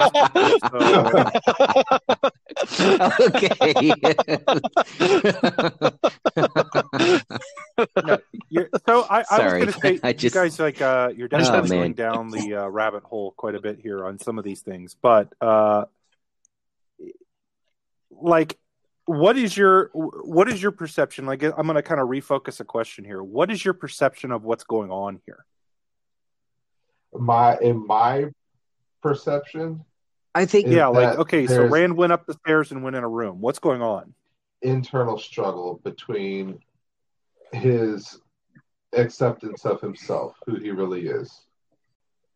So, do you think Baldzamon's just an internal manifestation, or do you think it's a real person?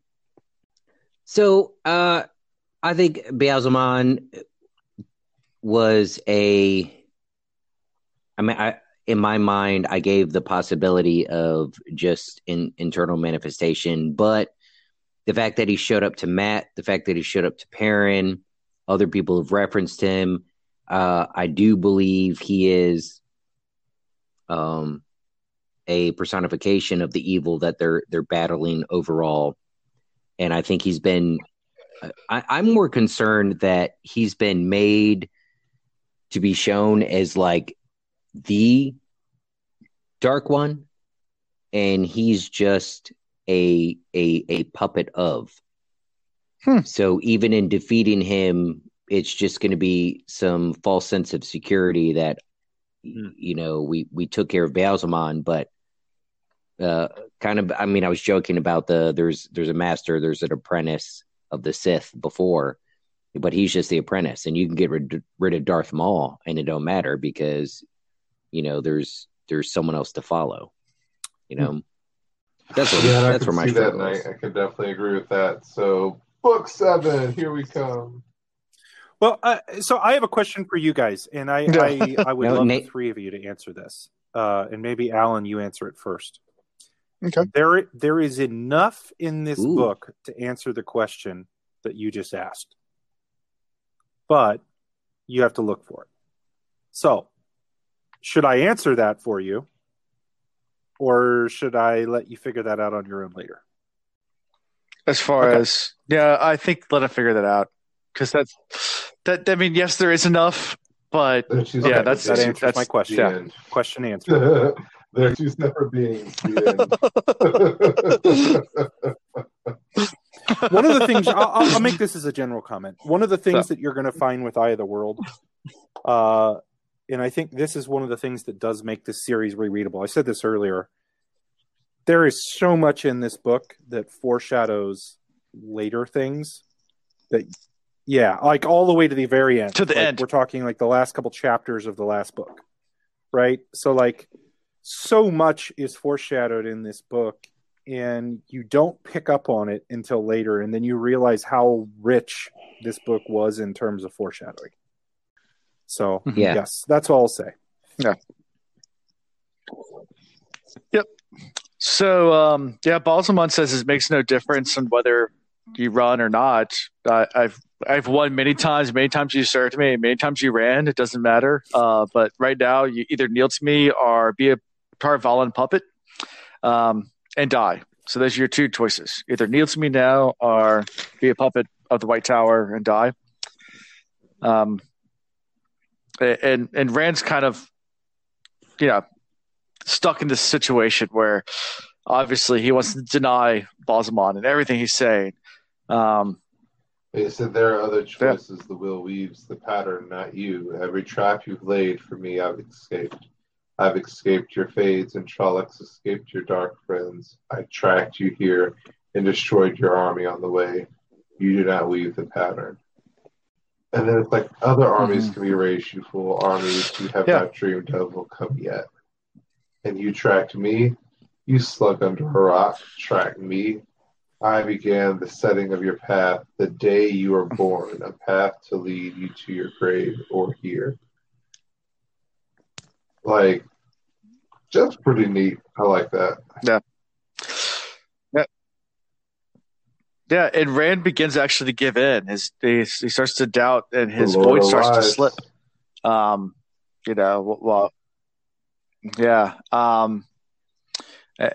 Rand's internal struggle. He knows it all. He could have done. It could have been the way he says. Like, who the heck knows? Right. And then the next scene, Ba'alzamon then shows Rand, Egwene, and Nynaeve, and his mother. And Rand says he knows two of them are still alive, and those disappear almost immediately, but Rand's mom stays. And I think you get this quote where he says, "Well, my mother's in the light, so you don't have her." And he said, "The Lord of the Grave is strong, my son. He is my master," is what Cary Elwes says. So this every interaction he has with Ba'alzamon, like I'm on guard because when I think of evil, and I mentioned this before, their greatest weapon is lies and deception. And that's how they get you to doubt yourself, and that's how they get you to doubt the good. So even here, like if Ba'alzamon would have come out and just shown an image of his mother right off the bat and nothing else, then maybe Rand would hold on to his beliefs of, oh, that's not my mom. But he shows one truth and two lies, or two truths and a lie, depending on which way you look at it. And then he allows the other two to fade away, and then he's just left with his mom. So now Rand is in this position of, it's just easier to believe that, okay, I called him out on the other two ladies, but wait a minute, my mom's still there, and now I'm being told by my mom through Ba'alzamon that he has control over her. So, but I still don't know if I can believe it. I mean, for the sake of the story to move forward, it was enough to motivate Rand to do what he did. But does Ba'alzamon actually have his mom?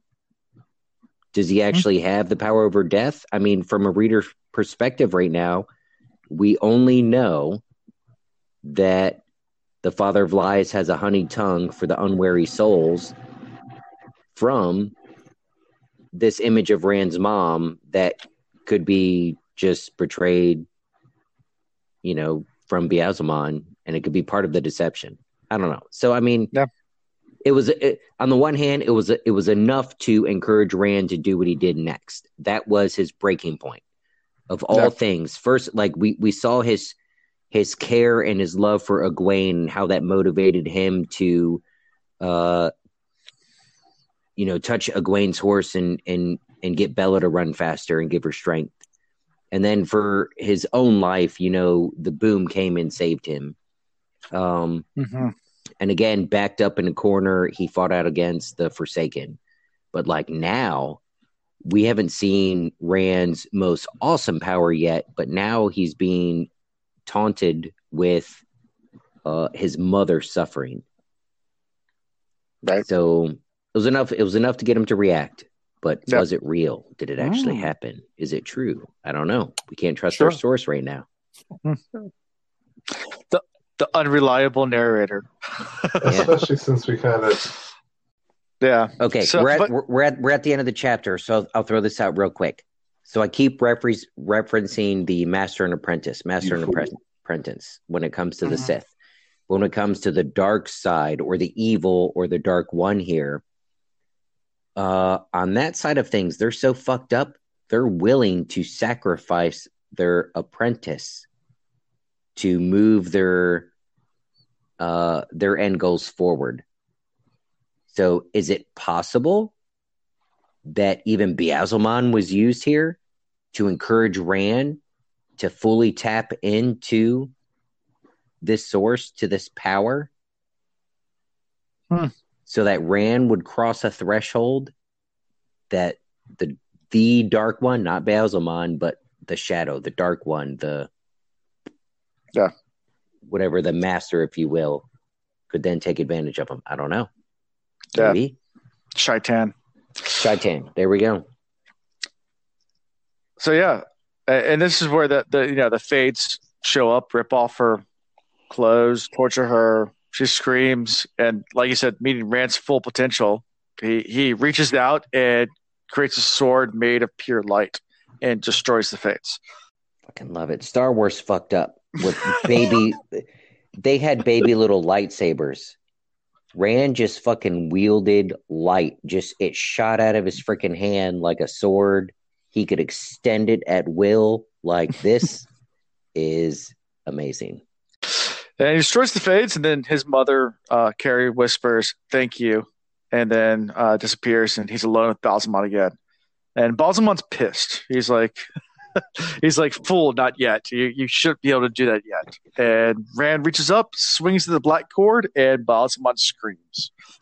He severs the cord, throws Bosmont back against the fireplace wall or whatever, and Rand sends the sword into Bosmont with everything he has, and everything starts to break apart.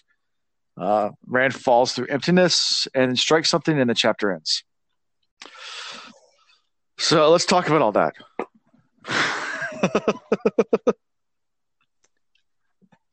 I'm going to jump straight to the end. And Chris, I'm curious. The last paragraph sentence, something struck him with tremendous force, turning him to jelly. And the jelly shook and screamed from the fire raging inside, the hungry cold burning without end. Does that, what? Wait, what? What is that? Am I supposed to know? Because I read that sober twice. And then I went full on drunk a third time, and I still don't, and I thought it would help. That's but like it didn't. shimmering without I still don't know what that means. Full connection to the power. You're not going to really know what happened here much later. So don't. Okay, if you're thank confused you. as hell. You just saved me from being. Okay. Yeah. You Okay. are not meant to understand what happened yet. Good. You know what? If you would have just opened this episode by saying that, it might have been shorter. Maybe because, man, and maybe I wouldn't be an alcoholic because I used that as a possible way to figure things out, but it didn't work. There was no enlightenment. So, any final thoughts for this chapter? It has to be ended. What was that, Chris? It has to be ended. Yeah. That's it. All right, moving on to chapter 52. There's neither a beginning nor end. So there's neither a beginning nor end, and the icon is the trifold leaf here. So I mixed those up last time. The Hermite Blade was last chapter. This was the trifold leaf, the Avendesor leaf. Oh man, I'll just say what I said before. I just kept running and reading. Yeah. I think I was at this point too. I was like, all right, let's get to the end of the book. We had our action. There's neither beginning nor end. Like, it's that whole idea that there's no concept of time. Yep. So, in essence of this episode being super long, longer than any one we've ever done. Sorry, Nablus. I tricked you into coming to our longest episode ever. No worries. But yeah, so we'll start the episode off with Rand wakes up. He's groggy. He's confused. He's having trouble remembering things. He sees a pile of flesh and cloth and ash, and he figures that's where Aginor used to be. And he vomits at the sight of it. He pulls his sword out and starts to remember more as things goes on. Like, remembers his name, and remembers Egwene, and like that should be important. But then he thinks back and says, the Dark One's dead, and actually named Shaitan, and the whole world lurches when he does. So let's talk about this whole entire coming to scene. Everything's foggy. It's strange. It's weird. His thoughts aren't his. Before you guys start talking, it reminds me that when I first read this, so I'm a huge Hitchhiker's Guide to the Galaxy fan. And when they turn the rockets that are shooting towards them into a sperm whale, and it's dropping through the atmosphere and becoming self-aware as it's dropping, like, oh, what am I? Oh, I'm a whale. Oh, what's that? That's my tail. Oh, that's, what is this? Oh, it's air. It's air. Oh, that's ground. Splat, and then it dies. But so anyway, it just reminded me of that scene, like as he's becoming self-aware, like. Yeah. So I can't help but think about not just the end of this book, but so as we're reading the end of this book, we know there's many more books, and we're assuming, but I'm pretty sure Rand is with us for a while. And so now we have two things to be concerned with. One, there's Rand channeling this power through the taint, which we already know is just gonna similar to the way Moiraine described it to the females. Like if it's untrained, eventually you just get almost immediately sick, this, that, and the other after using it. But the taint portion makes you fucking crazy, right? For the guys. Wait, why was he channeling it through the taint? Well, but the flip side is, at least this time, so the other times possibly through the taint, but this time if he was channeling through the eye of the world, there's no taint, but still he's untrained. And even with the females, Moiraine mentioned the females who are untrained, there's still danger there.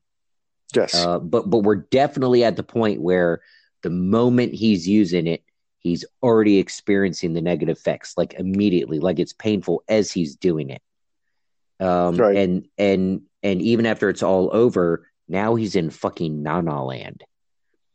And this is the first time he used it to, I guess it's maximum power as far as we know so far. Maybe there's greater power, but he used it to a pretty high level, and he's off in Nana land. So pretty concerned about Rand's future.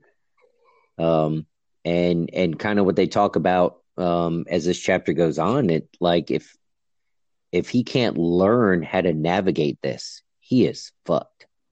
Mm-hmm. Or he just has to find a way to never use it again. Thoughts, Chris? Nope, just listening in agreement. Okay. So as he's walking down the hill or cliff / hill, whatever, steep embankment, he's remembering more things. He's staggering, coming back to finally kind of walking more regularly than just stumbling, get his feet together. He's coming back too, obviously. And he bounds into a clearing and everyone's there. Not everyone's there. The girls are all there. Moiraine, Egwene, and Nynaeve. And everyone's still alive. Moraine's injured. And Moraine's surprised, starts talking to him. Surprised at how long she held off Aginor. Says the Forsaken are breaking free at this point. And Rand immediately goes in saying, the Dark One's dead. And Moiraine is super doubtful. And at this point, Rand admits he wielded the one power, and you get this interaction with Egwene and Nynaeve. So I mentioned it before. So this chapter, the beginning of this chapter, was pretty heartbreaking for me. So the obvious, you can read the words. Rand is just trying to figure out who the fuck he is, get through the aftermath. He's trying to hold on to a memory of what he once loved, and he thinks he finds it. And then admitting what happened and what he had to do at the moment. I mean, what else could he have fucking done? Nynaeve, who was somebody who he definitely respected before, labels him as dangerous. Egwene, even though she flings her arms around her, and I guess I'm putting my own perspective on this, like he probably recognizes that as being half-hearted. And this is the chapter where I get drawn back to, you telling us, Alan, about Jordan's background of being in the military and serving in wartime. And this is the Rand coming home. This is the Jordan coming home. This is the Ian coming home. This is the other soldiers out there and sailors, airmen, Marines, whatever, coming home after either seeing or having done what had to be done, and they don't want to be changed, but they know they're changed. And the friends and the family trying to pretend like they don't see him different, but they see him different. And that is a tough road to go down. And it's different for everybody in real life. There are some people that navigate it quickly, and there are some people that never find their way home. And I'll I'll pull a new Chris and flash forward, at least to the end of this book. Rand doesn't find his way home at the end of this book, and he might not find his way home for a very long time. Yeah. So I feel for him. Yeah. Chris, anything for you? Nope. I'm actually sitting here with my floaties on, going, Ian, way to finish things up, like way to just attack it. I struggled with the end of the book, to be honest with you. Sure.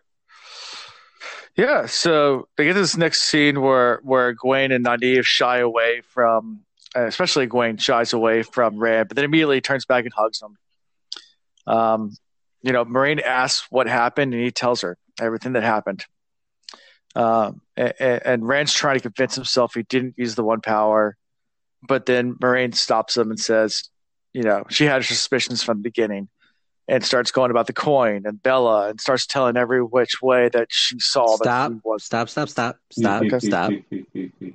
Okay. So Chris and I don't go begging for credit too often, but when we get somebody said the coin was Turkish delight, and at least that was the intent. I feel like there's some credit, maybe not 100%, but maybe like 99.9%.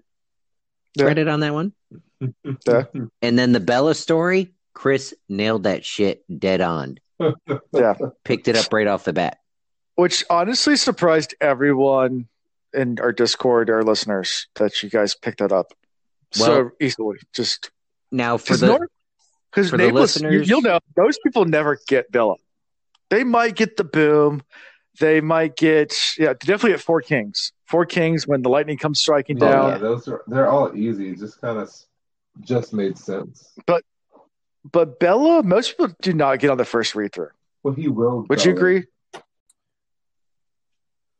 Well, are you talking about like as they read it or down the road? Yeah, as they read. Okay, I was going to say because Moiraine basically says it, but no, as they read it, they picked it up. Did. Yeah, the only time I thought Rand might have channeled, and I still wasn't sure. My first read was Four Kings.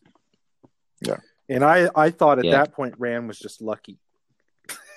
Yeah, yeah. To be fair, I didn't pick up on Bella. But when Chris said it, I had a moment, and it made sense. But I think my first moment was the boom moment. I think the boom hit the top. Yeah. I realized the moments of desperation from the very beginning. I think that's indicative of a lot of the heroes that are put into be heroic actions rather than wanting to be heroic. They always find themselves in moments where they're most desperate. I mean, look at Harry, and again, I'm a Harry Potter fan, so Harry Potter's greatest moments were in his moments of highest need, and he was never doing it for himself; he was doing it for others. So his Patronus came, and I mean, I think these things I pick up on these things because I'm that kid that sat there and read Harry Potter 13 times and then wrote a 72-page thesis paper on like that one particular character and that type of hero. Whoa.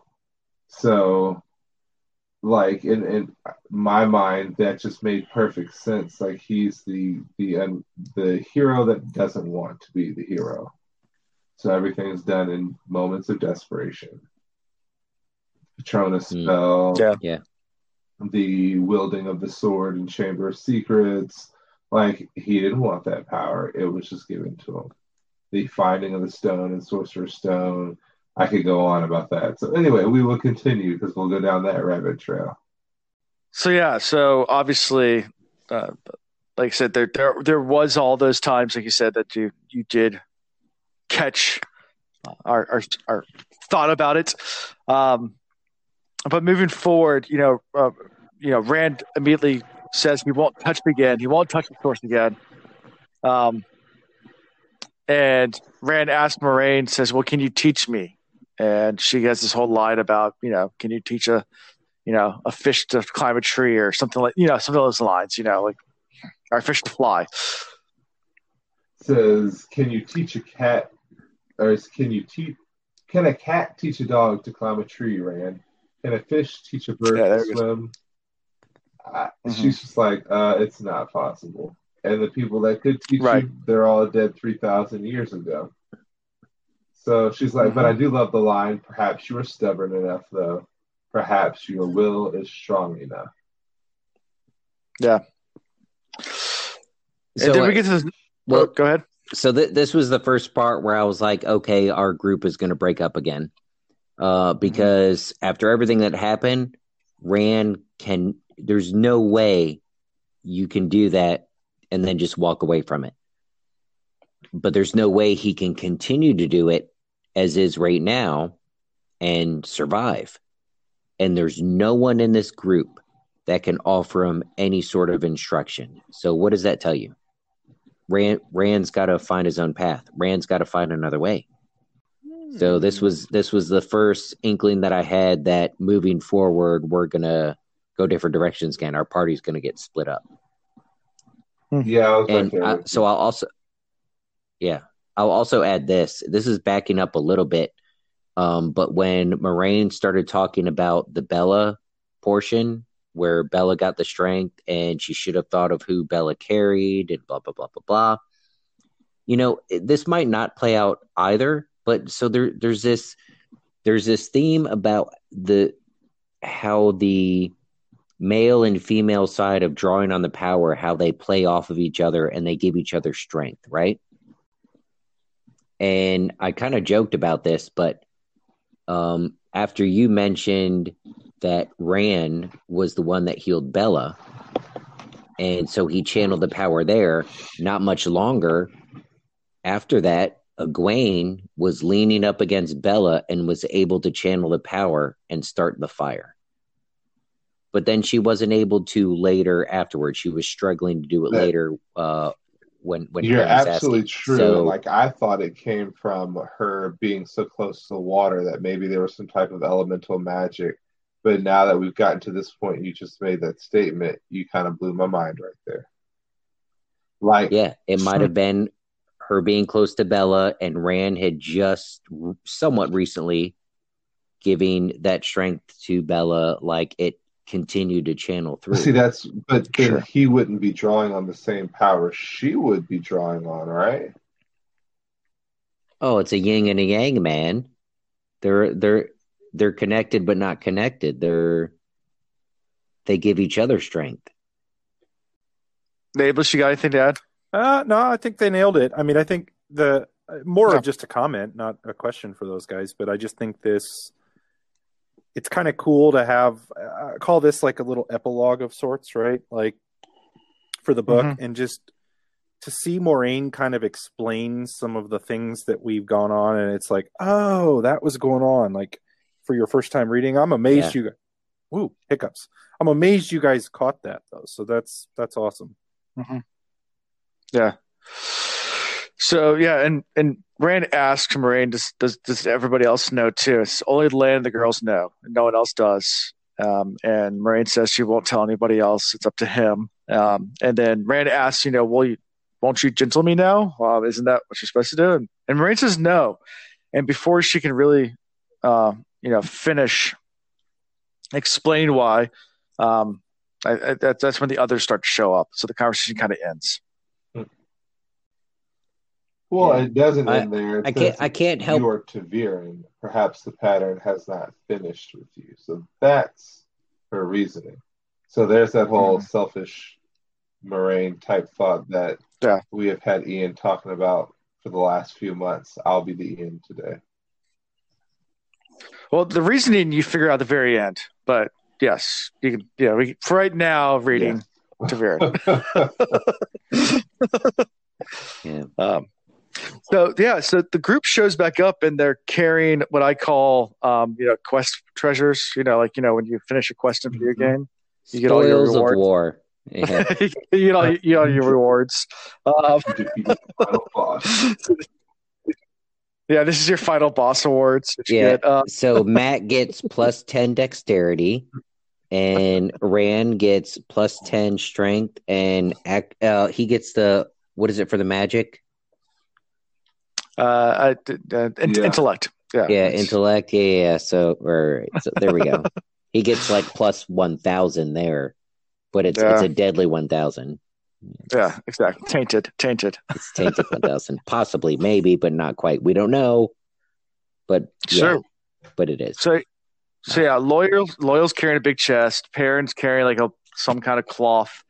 And Lan's happy to see Rand, even though Lan knows. And Rand's kind of taken back by that.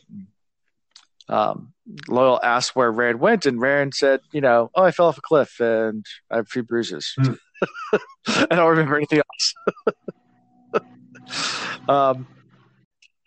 And then they have these fragments. So he gets this fragments, and it's Quindliar. That's how it's pronounced. Quindliar. Thank you. Quindliar. And it's Heartstone. You can call it Heartstone too. And that's cannot be broken. Looks like pottery. And when they put the fragments together, it makes the ancient symbol of the Aes Sedai, which is the flame of Tar Valon and the dragon's fang. So we finally get what the other half is. We talked about this symbol for I don't know how many chapters. Yeah, a few times. Yeah. So that's the flame of Tar Valon and then the dragon's fang put together.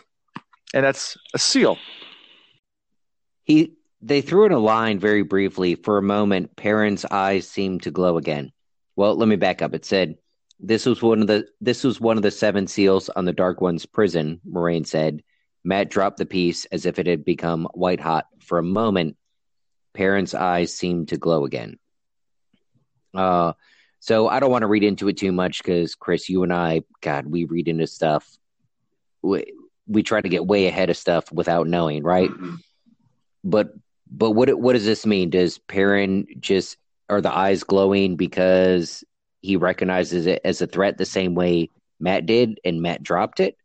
Or is there something about the connection Perrin has with the wolves and how we talked about how that connection kind of predates or might be separate from the one power? And there's some sort of recognition there. I don't know, but there's a nod to Perrin very briefly when they mention the 7 seals. I highlighted it. I thought about it, and I'm like, I don't know. Well, yeah.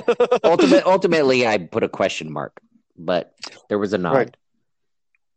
So this is one of the 7 seals of Dark One's prison. It is broken, so hence why some of the Forsaken are getting out. But there's 6 other ones that hopefully are still intact. We don't know. We don't even know where they are. Is this the first time we've seen the word Sa-Angreal? Why the S-A? Yeah, so... What's the purpose? Does it mean like so... major? Or male and female combined? I think the Black Tower...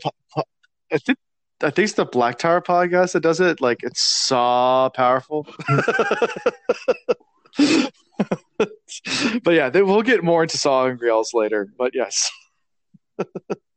All right. Sure. And then we get a curled golden horn nestled within the chest. Yeah. So this is, one of the most, I think, greatest parts of this book is when they find the Horn of Valere. So they pull, because everyone's reactions is so vivid and epic, and you could feel the emotion going through everybody as they realize what this is. Yeah, I'll let you take it. I almost feel like Loyal was brought on as a character just for this moment, because we're taught that Loyal has a deeper understanding, and he's read about so many things about history, and he knows the different languages.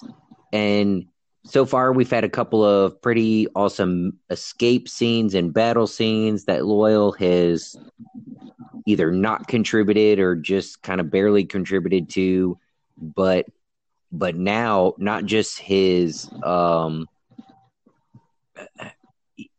won't say his lines because there's so few. He's like, is it? Loyal stopped to catch his breath. Can it be? Like, so this person who has all this like great knowledge is just flabbergasted, right?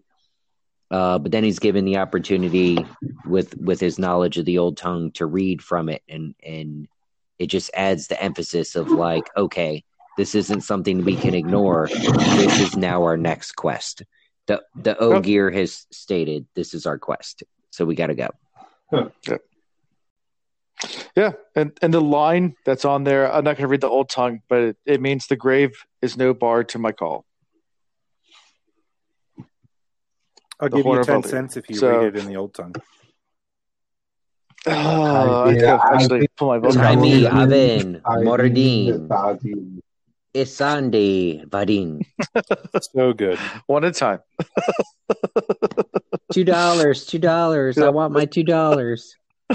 Yeah, and Matt's reaction to all this, because the Horn of Valir is supposed to call the heroes of ages to fight the Dark One back from the dead, and Matt's reaction is "burn me," which is pretty much fuck me. Yeah, fuck me. I'm glad you figured out the swearing. Yeah. I know they were all hoping for this to be it. Yeah, they're hoping that this was like it. And then Moiraine says, what's the banner or what's the white cloth? And they pull it out, and it's the banner of the dragon. Which then again, Matt gets an equal reaction. This is Lews Therin's battle banner. That from freedom. You mean it's Rand's heritage? Heritage. Look, so Matt's reaction here is important because it reminds us, at least now, okay? Now there's 50 bazillion books, so we know this goes on and on and on and on, and it's awesome because Jordan's awesome, but it goes on and on forever, right? For 6 years at least. But from the character's perspective, they were hoping this was it. They were wanting to go home. No, this is not it. That's why Matt just said, when Matt heard that, Matt goes, fuck me. And when Moiraine starts talking about, well, this is pretty important, we have to take this to Illian. Matt's pretty much just like, well, fuck that shit. Like, it's he wants to go home. Everybody was ready for that, but now it's time for the new, even bigger quest than what they already did. Yep. So she says now it's time to rest. They sleep there for the night. Green Man's place still holding for the night, even though the blight's already starting to come in. And then as they, I think that's how they end the chapter, is with Rand, with Moiraine telling Rand to, just sleep and dream of home. Yeah, dream about it because you ain't actually going to get there. Choices. Yep. Yeah, thank you. Yeah. What was that other word? So any final... We had choices, and what was that other title that we made fun of so much? Choices. I don't remember. Choices was the big one that I thought was a joke. Because there are no choices. So yeah, so in this chapter, any final thoughts from this chapter? Pretty straightforward. All right. Anything you want to add, Nabes? I think we're good on this chapter. I don't have my thoughts together on it, but this is another one of those chapters where, at least I felt from my perspective, there was a lot of nods to the soldier coming home. Yep. And I'll throw it out again. Some people took me up on it, and we did some messaging on Discord, but there's conversation to be had there. Even with Moiraine telling him there's some people you could talk to about this, there's some people you can't. Like there's a lot about that hits home. So sure. So moving on to chapter 54, the last chapter. The wheel turns, and the icon is the wheel time symbol. And I don't think we have to go into the chapter title or the symbol, or the icon is just the symbol that we had in the very beginning. It's we talked about it at length already. So with you guys, I'm just going to move right on. Well, what they could have said, and I'm sure he didn't want to steal the chapter title, but essentially what this is out of the frying pan into the fire. Yeah. Sure.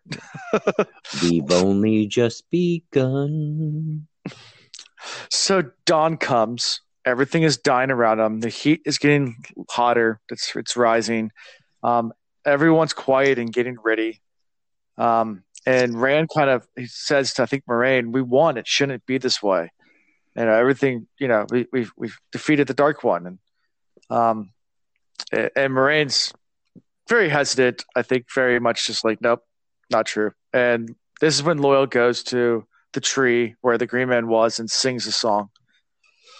And yeah, get this nice little opening scene. I mean, I think the nod from Loial to the Green Man was pretty fantastic. And like, we could talk about other things, but I feel like of this opening scene and the other things you mentioned, that's probably the most significant part. I feel like I feel like we owe it. I don't know why I'm so pro Green Man. Maybe because he was the last of his kind, he's gone, but that's where the focus should stay. I don't want to ruin this podcast by focusing on anything else.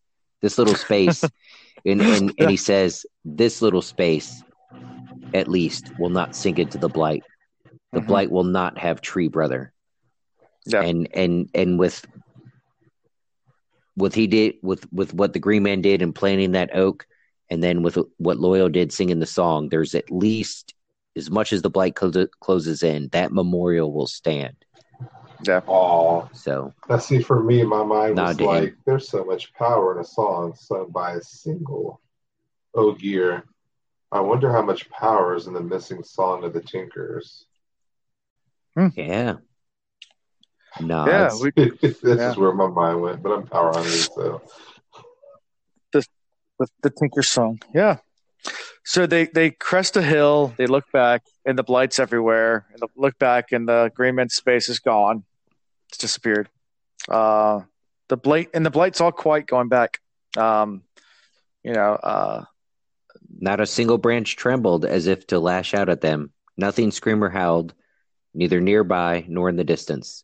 The blight seemed to crouch, not to pounce, but as if it had been struck a great blow and waited for the next to fall. Even the sun was less red. And Moiraine even says, we struck a mighty blow against the Dark One. And as they head south, the blight just fades away. Like it did when they were coming up, how it slowly faded away. It fades back to normal. And when they get further down, rather than being really cold, spring has finally come. There's flowers everywhere. Everything's blooming. And men come out to greet them as they reach the towers. Victory in Tarwin's Gap. They're all screaming. And we won. Yeah, they reach Dara, and bells are ringing everywhere. Everyone's celebrating. And Ingtar shows up first, and he's really upset because he missed the fight. I felt so bad for him. At this point, I was going to say, I feel bad for him. I hope there is some other significant battle that he can kick ass and take names in because, he's had his moment stolen from him. Mm-hmm. Yeah. So, they offer Moiraine help because she obviously looks injured, but she says, take me to Algamar, or Lord Algorithm, as we call him. Right. That's what it's a complex fucking algorithm still at this point. Yeah. And they get there and Algamar is the second person they see that's upset when they get in. So, he doesn't look happy at all. He says, yes, there was victory, but, he says, we saw something there that was not normal. Yeah. Yes and no. Yeah. Yes and no. We're going to be overrun by the whole, army of dark, but then a man showed up and the earth swallowed them up. So we didn't even get to fight, really. Yeah. I saw a man, and what he did cannot be, must not be. It's so weird. Like, there's pieces of the puzzle that have been lost over time. But even when you go back to the prologue and then post-prologue, they just reference some of the, what would you call them? Like just old stories Mm-hmm. And like they know the Dragon Reborn is necessary to defeat the Dark One, like big picture, right? But at the same time, there's fear about the dragon returning and like what that brings with it. And it's almost like not almost, they're focused too much on the fact that if it's the Dragon Reborn, it's going to bring all sorts of pain and sorrow, blah, blah, blah, blah. But they're missing the fact that the dragon can actually fix shit and finally defeat the evil. So he's like, I saw a man. I'll do a soldier analogy for you. Like, so let's say you get shot, right, with a bullet in the arm or something like that, and the bullet, if you keep it in there, it'll kill you.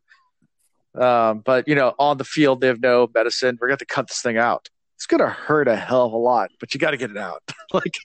like the dragon's kind of like it's going to hurt. It's going to be bad. It's going to be very painful. It's going to be horrible. We're entering a pretty shitty time if he's here. If what I saw is what I saw, if that was a man and he did what I think he did, we're entering a period of time that's going to suck. But on the flip side of it, when you come out of it, if he does what he can do and what's been prophesized, then it's for the good. We need to go through this suck together. Mm-hmm. For me, the whole time I was looking at it, I was like, how did he recognize Rand? Yeah. How did he not recognize Rand? Did he say, or maybe I misheard the quote, but did he say that he saw? He saw someone. I mean, I'm not sure how close they were. I mean, Nameless, do you have thoughts on that? On which part? Sorry, say that part again. On why Algamar didn't recognize Rand. He was in the middle. Who was in part. So if you go back to that scene, think about Tarwin's Gap, and they're not. They were on different sides of the gap, and he ended up in the middle. And Rand disappeared before. All they did was saw a figure. That's all. Hard. Yeah. Okay. Yeah. Now he suspects it. That whole scene, going back to the battle scene when Rand showed up, I'll just say this because it's funny. That whole scene was ruined for me because I used to watch my brother. I didn't play World of Warcraft, but I watched my brother play World of Warcraft. And then Alan also played World of Warcraft for a little while at least. And I do remember one day I was like, hey, Jared, which is my brother's name. I'm like, let me watch you play for a little bit. Show me what this game is all about because everybody says it's awesome. And then for 10 minutes, I guess my brother got to this point in the world where Alan was. And from a distance, my brother, his character waved at Alan's character. And then Alan's character jumped up and waved back. And then my brother's character just waved at him. And they danced around and waved at each other for 10, 15 minutes. I'm like, what the fuck are you doing? So as I watch the battle scene, I picture the good guys getting up in their saddles and they'd look at him and wave at him. And immediately when I read that, I just had this mental image of the World of Warcraft guys just waving at each other and not doing anything. So it ruined it for me. Yeah. So there it is. They just waved at each other. They didn't really know what was going on. They're just like, hey, another guy. Hey, another guy. Yep. So Moiraine says she needs to speak to Fane. She tells him the Green Man is dead. The eye is gone. You don't need to send men up there anymore.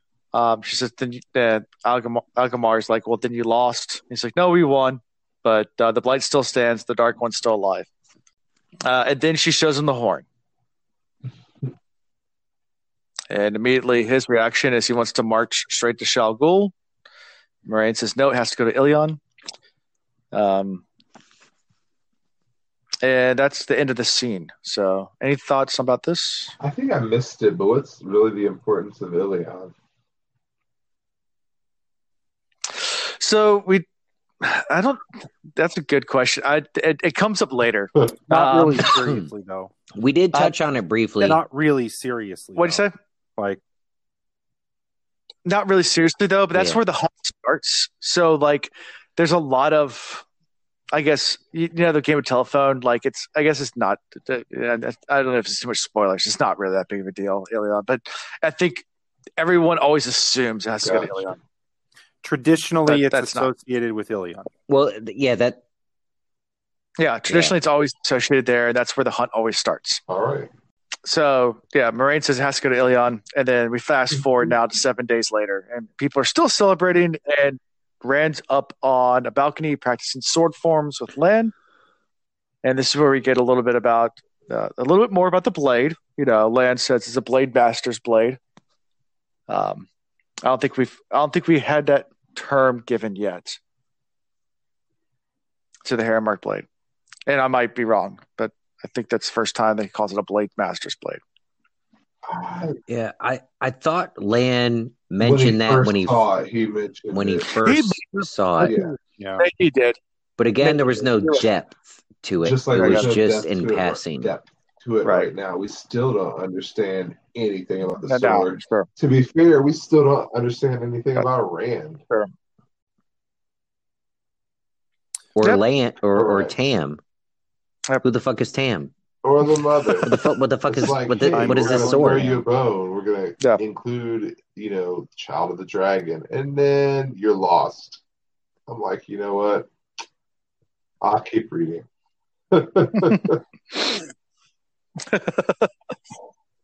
Yeah. Nope. I was just saying time traveling Tam. That's it. So. There you go. T3.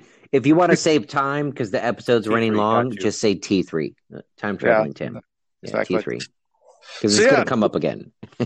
So Rand says he doesn't care about becoming a blade master. He just wants Tam to be proud of him, which is the father-son moment. Yeah. In a snarky, sarcastic awe. Yeah. and then Lan's like, are you still planning to do what you're planning to do? And Rand's like, yeah, I'm still planning to run away. And Egwene overhears. And she comes over and says, what are you planning? She's like, I plan to go away. I don't want to kill people. I'm going to go mad. I don't want anyone around me. I want to get as far away as possible from anyone else. Egwene says, well, we're going to Tar Valon. He's like, I can't go there. I can't go. They'll try to gentlemen kill me too. Like, I don't know if I'll be able to control the power. He's having this struggle right now. Like, I don't want to use it ever again. Like, Egwene even says, we don't have to use it. He's like, well, I never tried to before, and it just happened. So, like, he can't go home. He doesn't want to go home. Not ever home. He just closing time. He wants to go away. Every new beginning comes from some of the beginnings, and that's the end of the book. I think that's then Moiraine overhears a pretty serious. Go ahead. Yeah. Very, very final part. So the very serious final part is Moiraine eavesdropping on Egwene and Rand from the garden down below, and as the stone fades away and she looks up, she smiles and whispers, the prophecies will be fulfilled. The dragon is reborn. Fade to black. Ciao. And that's the end of the book. So, and then it just goes back to that mother effer Moiraine withholding information, like she's watching all this unfold, and where everybody else is freaking out, there's so much unknown with the girls, and Rand's like, I don't know what to do, and blah, blah, blah, blah. She overhears the conversation. She sees what happens. She knows everything about these boys and girls, and to her, instead of a question mark, it's an exclamation mark. Where everybody else is confused, she is more firm than ever. The prophecies will be fulfilled. The dragon is reborn. And to me, that's shitty because she's just clearly withholding information from all the really fucking important characters that need to know this. Why do you think they need to know it? Right. Damn her. Okay. So, great question. Having watched The Matrix many times, I do know that if they did know, perhaps they wouldn't do what they're supposed to do, and that they would do if they didn't know. So good question. But it's still shitty on her part to assume that she should keep all this information to herself. How does she know that they're not supposed to know? She assumes that it only works if they don't know. It's almost as if there might be more to Moiraine's character. I know. You know what? Jordan should just go ahead and write another book with some backstory about Moiraine. He should have come out with a sequel to this. Like, there should be a book after this that expands more upon the stuff that you guys just read. Yeah. I wish there was a sequel. Or 14 or 14 of them. Or maybe 14 of them. Yeah. And even a prequel. Of them in a prequel. 13 You're right. I just wish. Sequels and a prequel. And a couple of short stories. Yeah. If there was only that might be just enough to expand on this a little bit. Yeah. Yeah. Even that might be just shy of really tying all the loose ends. So maybe another one, but you're right. You're right. At least that much. Yeah. Oof. Yeah. Anything else from you guys? In that sense. Well, which one? I'm going Which one? Home, yeah. Not home. Not ever home. So he's leaving his Egwene. He's leaving his love. Oh. Oh yeah. I can't wait to hear you guys read The Great Hunt. Yeah, that's gonna be great. I'm just gonna read it tomorrow. I'll tell you what, I have no idea how you hold this restraint, like reading a couple chapters at once. I'd be like, fuck it, I'm reading all of it. I finished reading the last chapter of the book while we were going over the third. While we were in the third anchor session. Yeah. So there you go. They usually wait till the last minute to read, so that's how it usually works. Yeah, try to drag it out. I'll say this: like we had within the patron chat and on Discord, and people talking about how tough it must be to read it this slow, and then some like Alan has commented on, sometimes we hit the nail on the head on stuff and sometimes we're just so wildly off. And tonight, as long as this episode was, clearly Chris and I went down some crazy ass rabbit holes that either never come to fruition or we were just way off point. But part of that is I feel like even if I was reading this in real time, and me reading novels like this, I will just pound through them.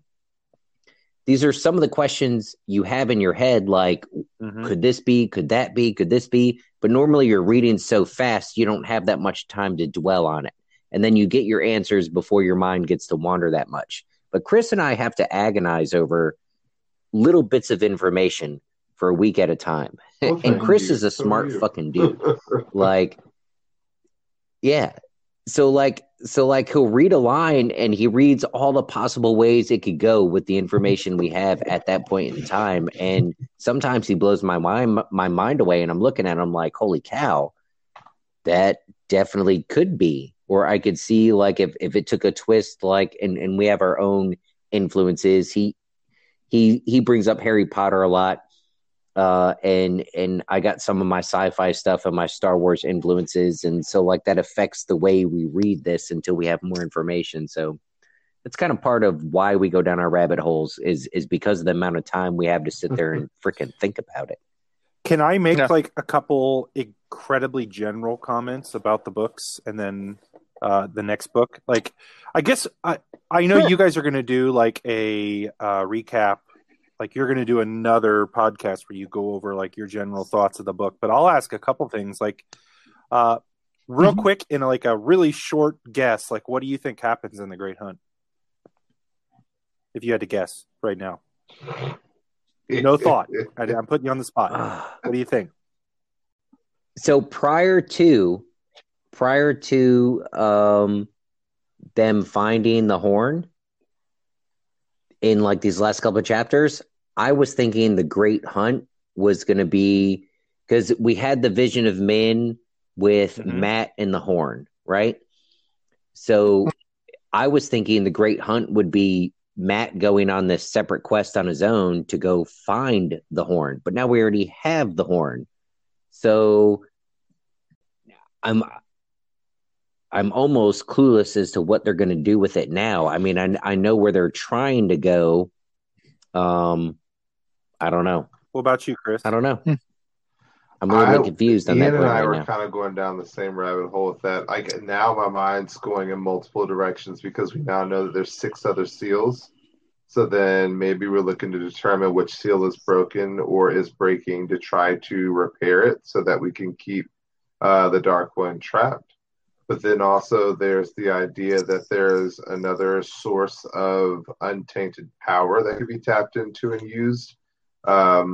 Or maybe there is a way to overcome the taint. So there's that perspective. And then there's the thought that we're going to be on the great hunt for Rand's identity. Because we know that he wants to go home, but at the same time, I'm like, no, he also wants to discover more about himself. Maybe he gets to Edmund Field and finds out that, maybe Tam enlightens him a little bit. And he finds out he has a greater cause because, that end of the book is like mind fuckery. Like, I hate to use that word, and that needs to be edited out. But the prophecy, that's all good. It's accurate. Yeah, because That'll be a clip for next week. It doesn't say the prophecy is fulfilled. It says the prophecies, plural, will be fulfilled. So, like, we, throughout the entire book, thought we were in the fulfillment of prophecies. We had Logain. We had all of these actions occurring. We then have the Eye of the World being wielded by Rand. But then the statement that our Miss Aes Sedai makes is the prophecies will be fulfilled. The dragon is reborn. So we know that. Exactly. We've only just begun. Last question. Yes. Last question. What's one thing or 2 things that you hope happen in the next book that, like, you would like to see? Rand getting laid. No. I hope.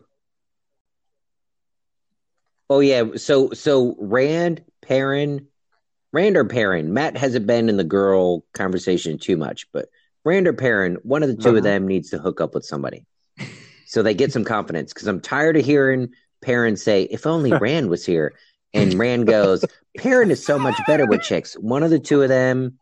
Just they need to, if they have to pay for it. Look, the girl's got to put herself through college. They need to get through that rites of passage. Let's just do a economical transaction that's good for both parties and get it done. Oh boy. But I also, in all reality, I would love, because Matt's still our wild card, right? I would love for the next book to start out with this great plan that Moiraine puts together.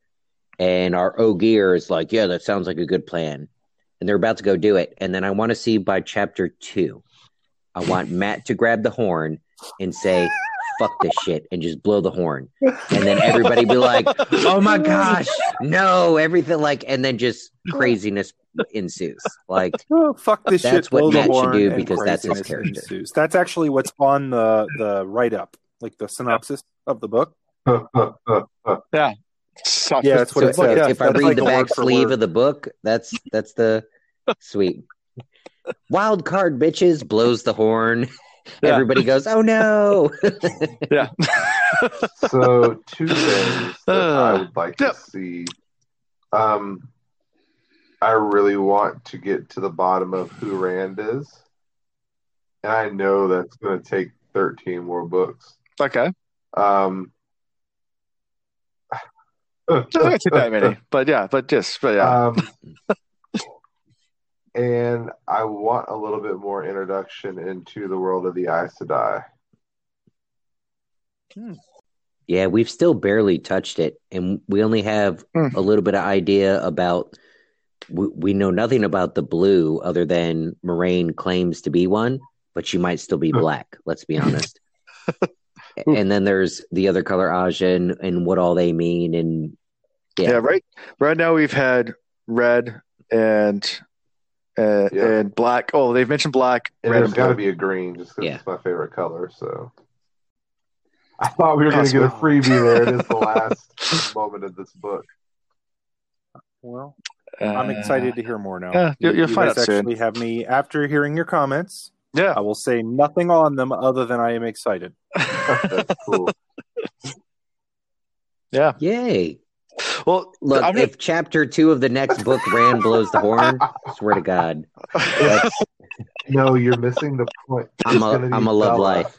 In chapter 4, was it that Rand was going to die in chapter 4? Was that really a guess? Is it Rand's going to die? Yeah. Very first chapter we read, they were like, in chapter 4, Rand's dead. We were a few steps in. Let's just be real. Probably Now, not dark and stormy. Yeah, we're probably. We were deep on the dark, the 151 dark and stormies. Yeah. So lots of rum.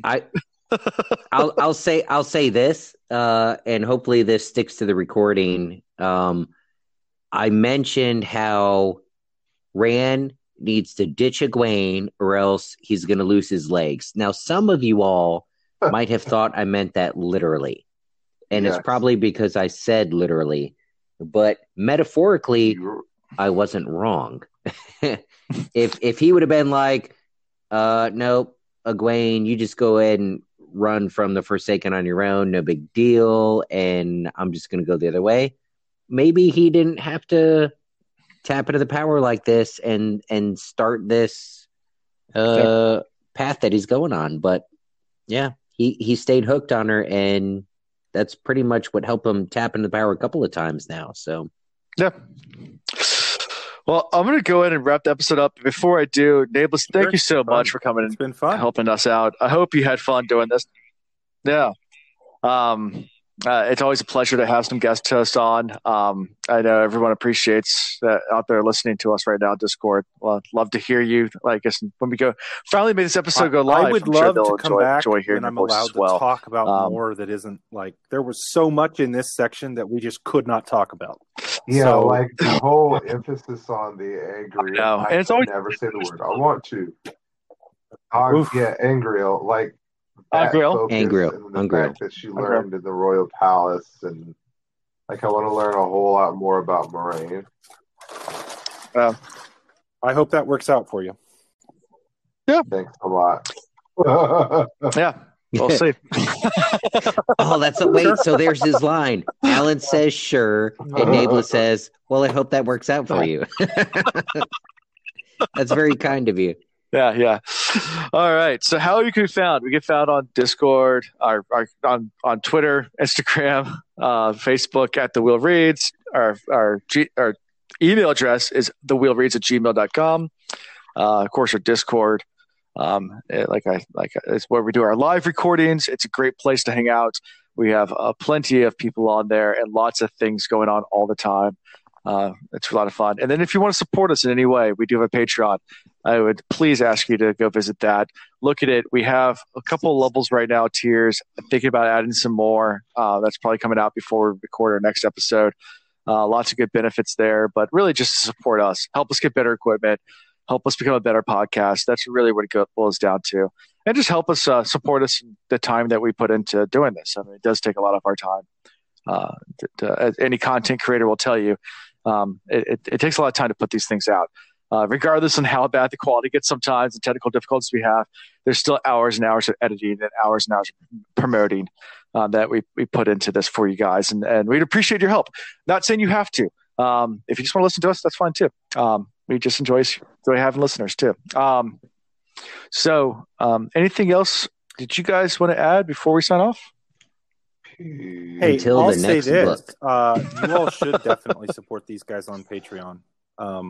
It's the best way to support content creators. If you like what you hear, throw them a few bucks a month. Won't bother you.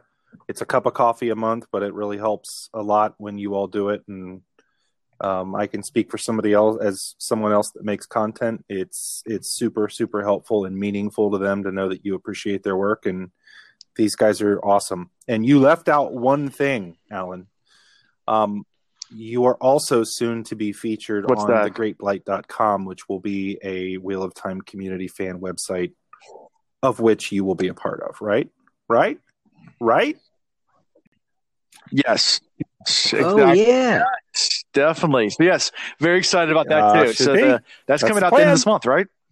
At thegreatblight.com website. It's going to be fantastic, and us as content creators will be on there. So we are very thankful, Nablus, for you for doing all the hard work you've done. That's fantastic. I want this added. I just want to give yet another shout out to Alan for all of the work that he pours into this, because literally he gives Ian and I a platform to drunkenly talk to you people about a book, and then he goes and creates a world around us, which he is our creator. Thank you. Yeah. Thank you, guys. Thank you, Bella. Someone just said that in our chat, and I will end the episode this way. Since Dusty Wheel's not in and Matt Hatch is not listening anymore, I'll just take some steel from him, and we'll smash the Great Hunt. Thank you for listening to The Wheel of Reeds. See y'all next time.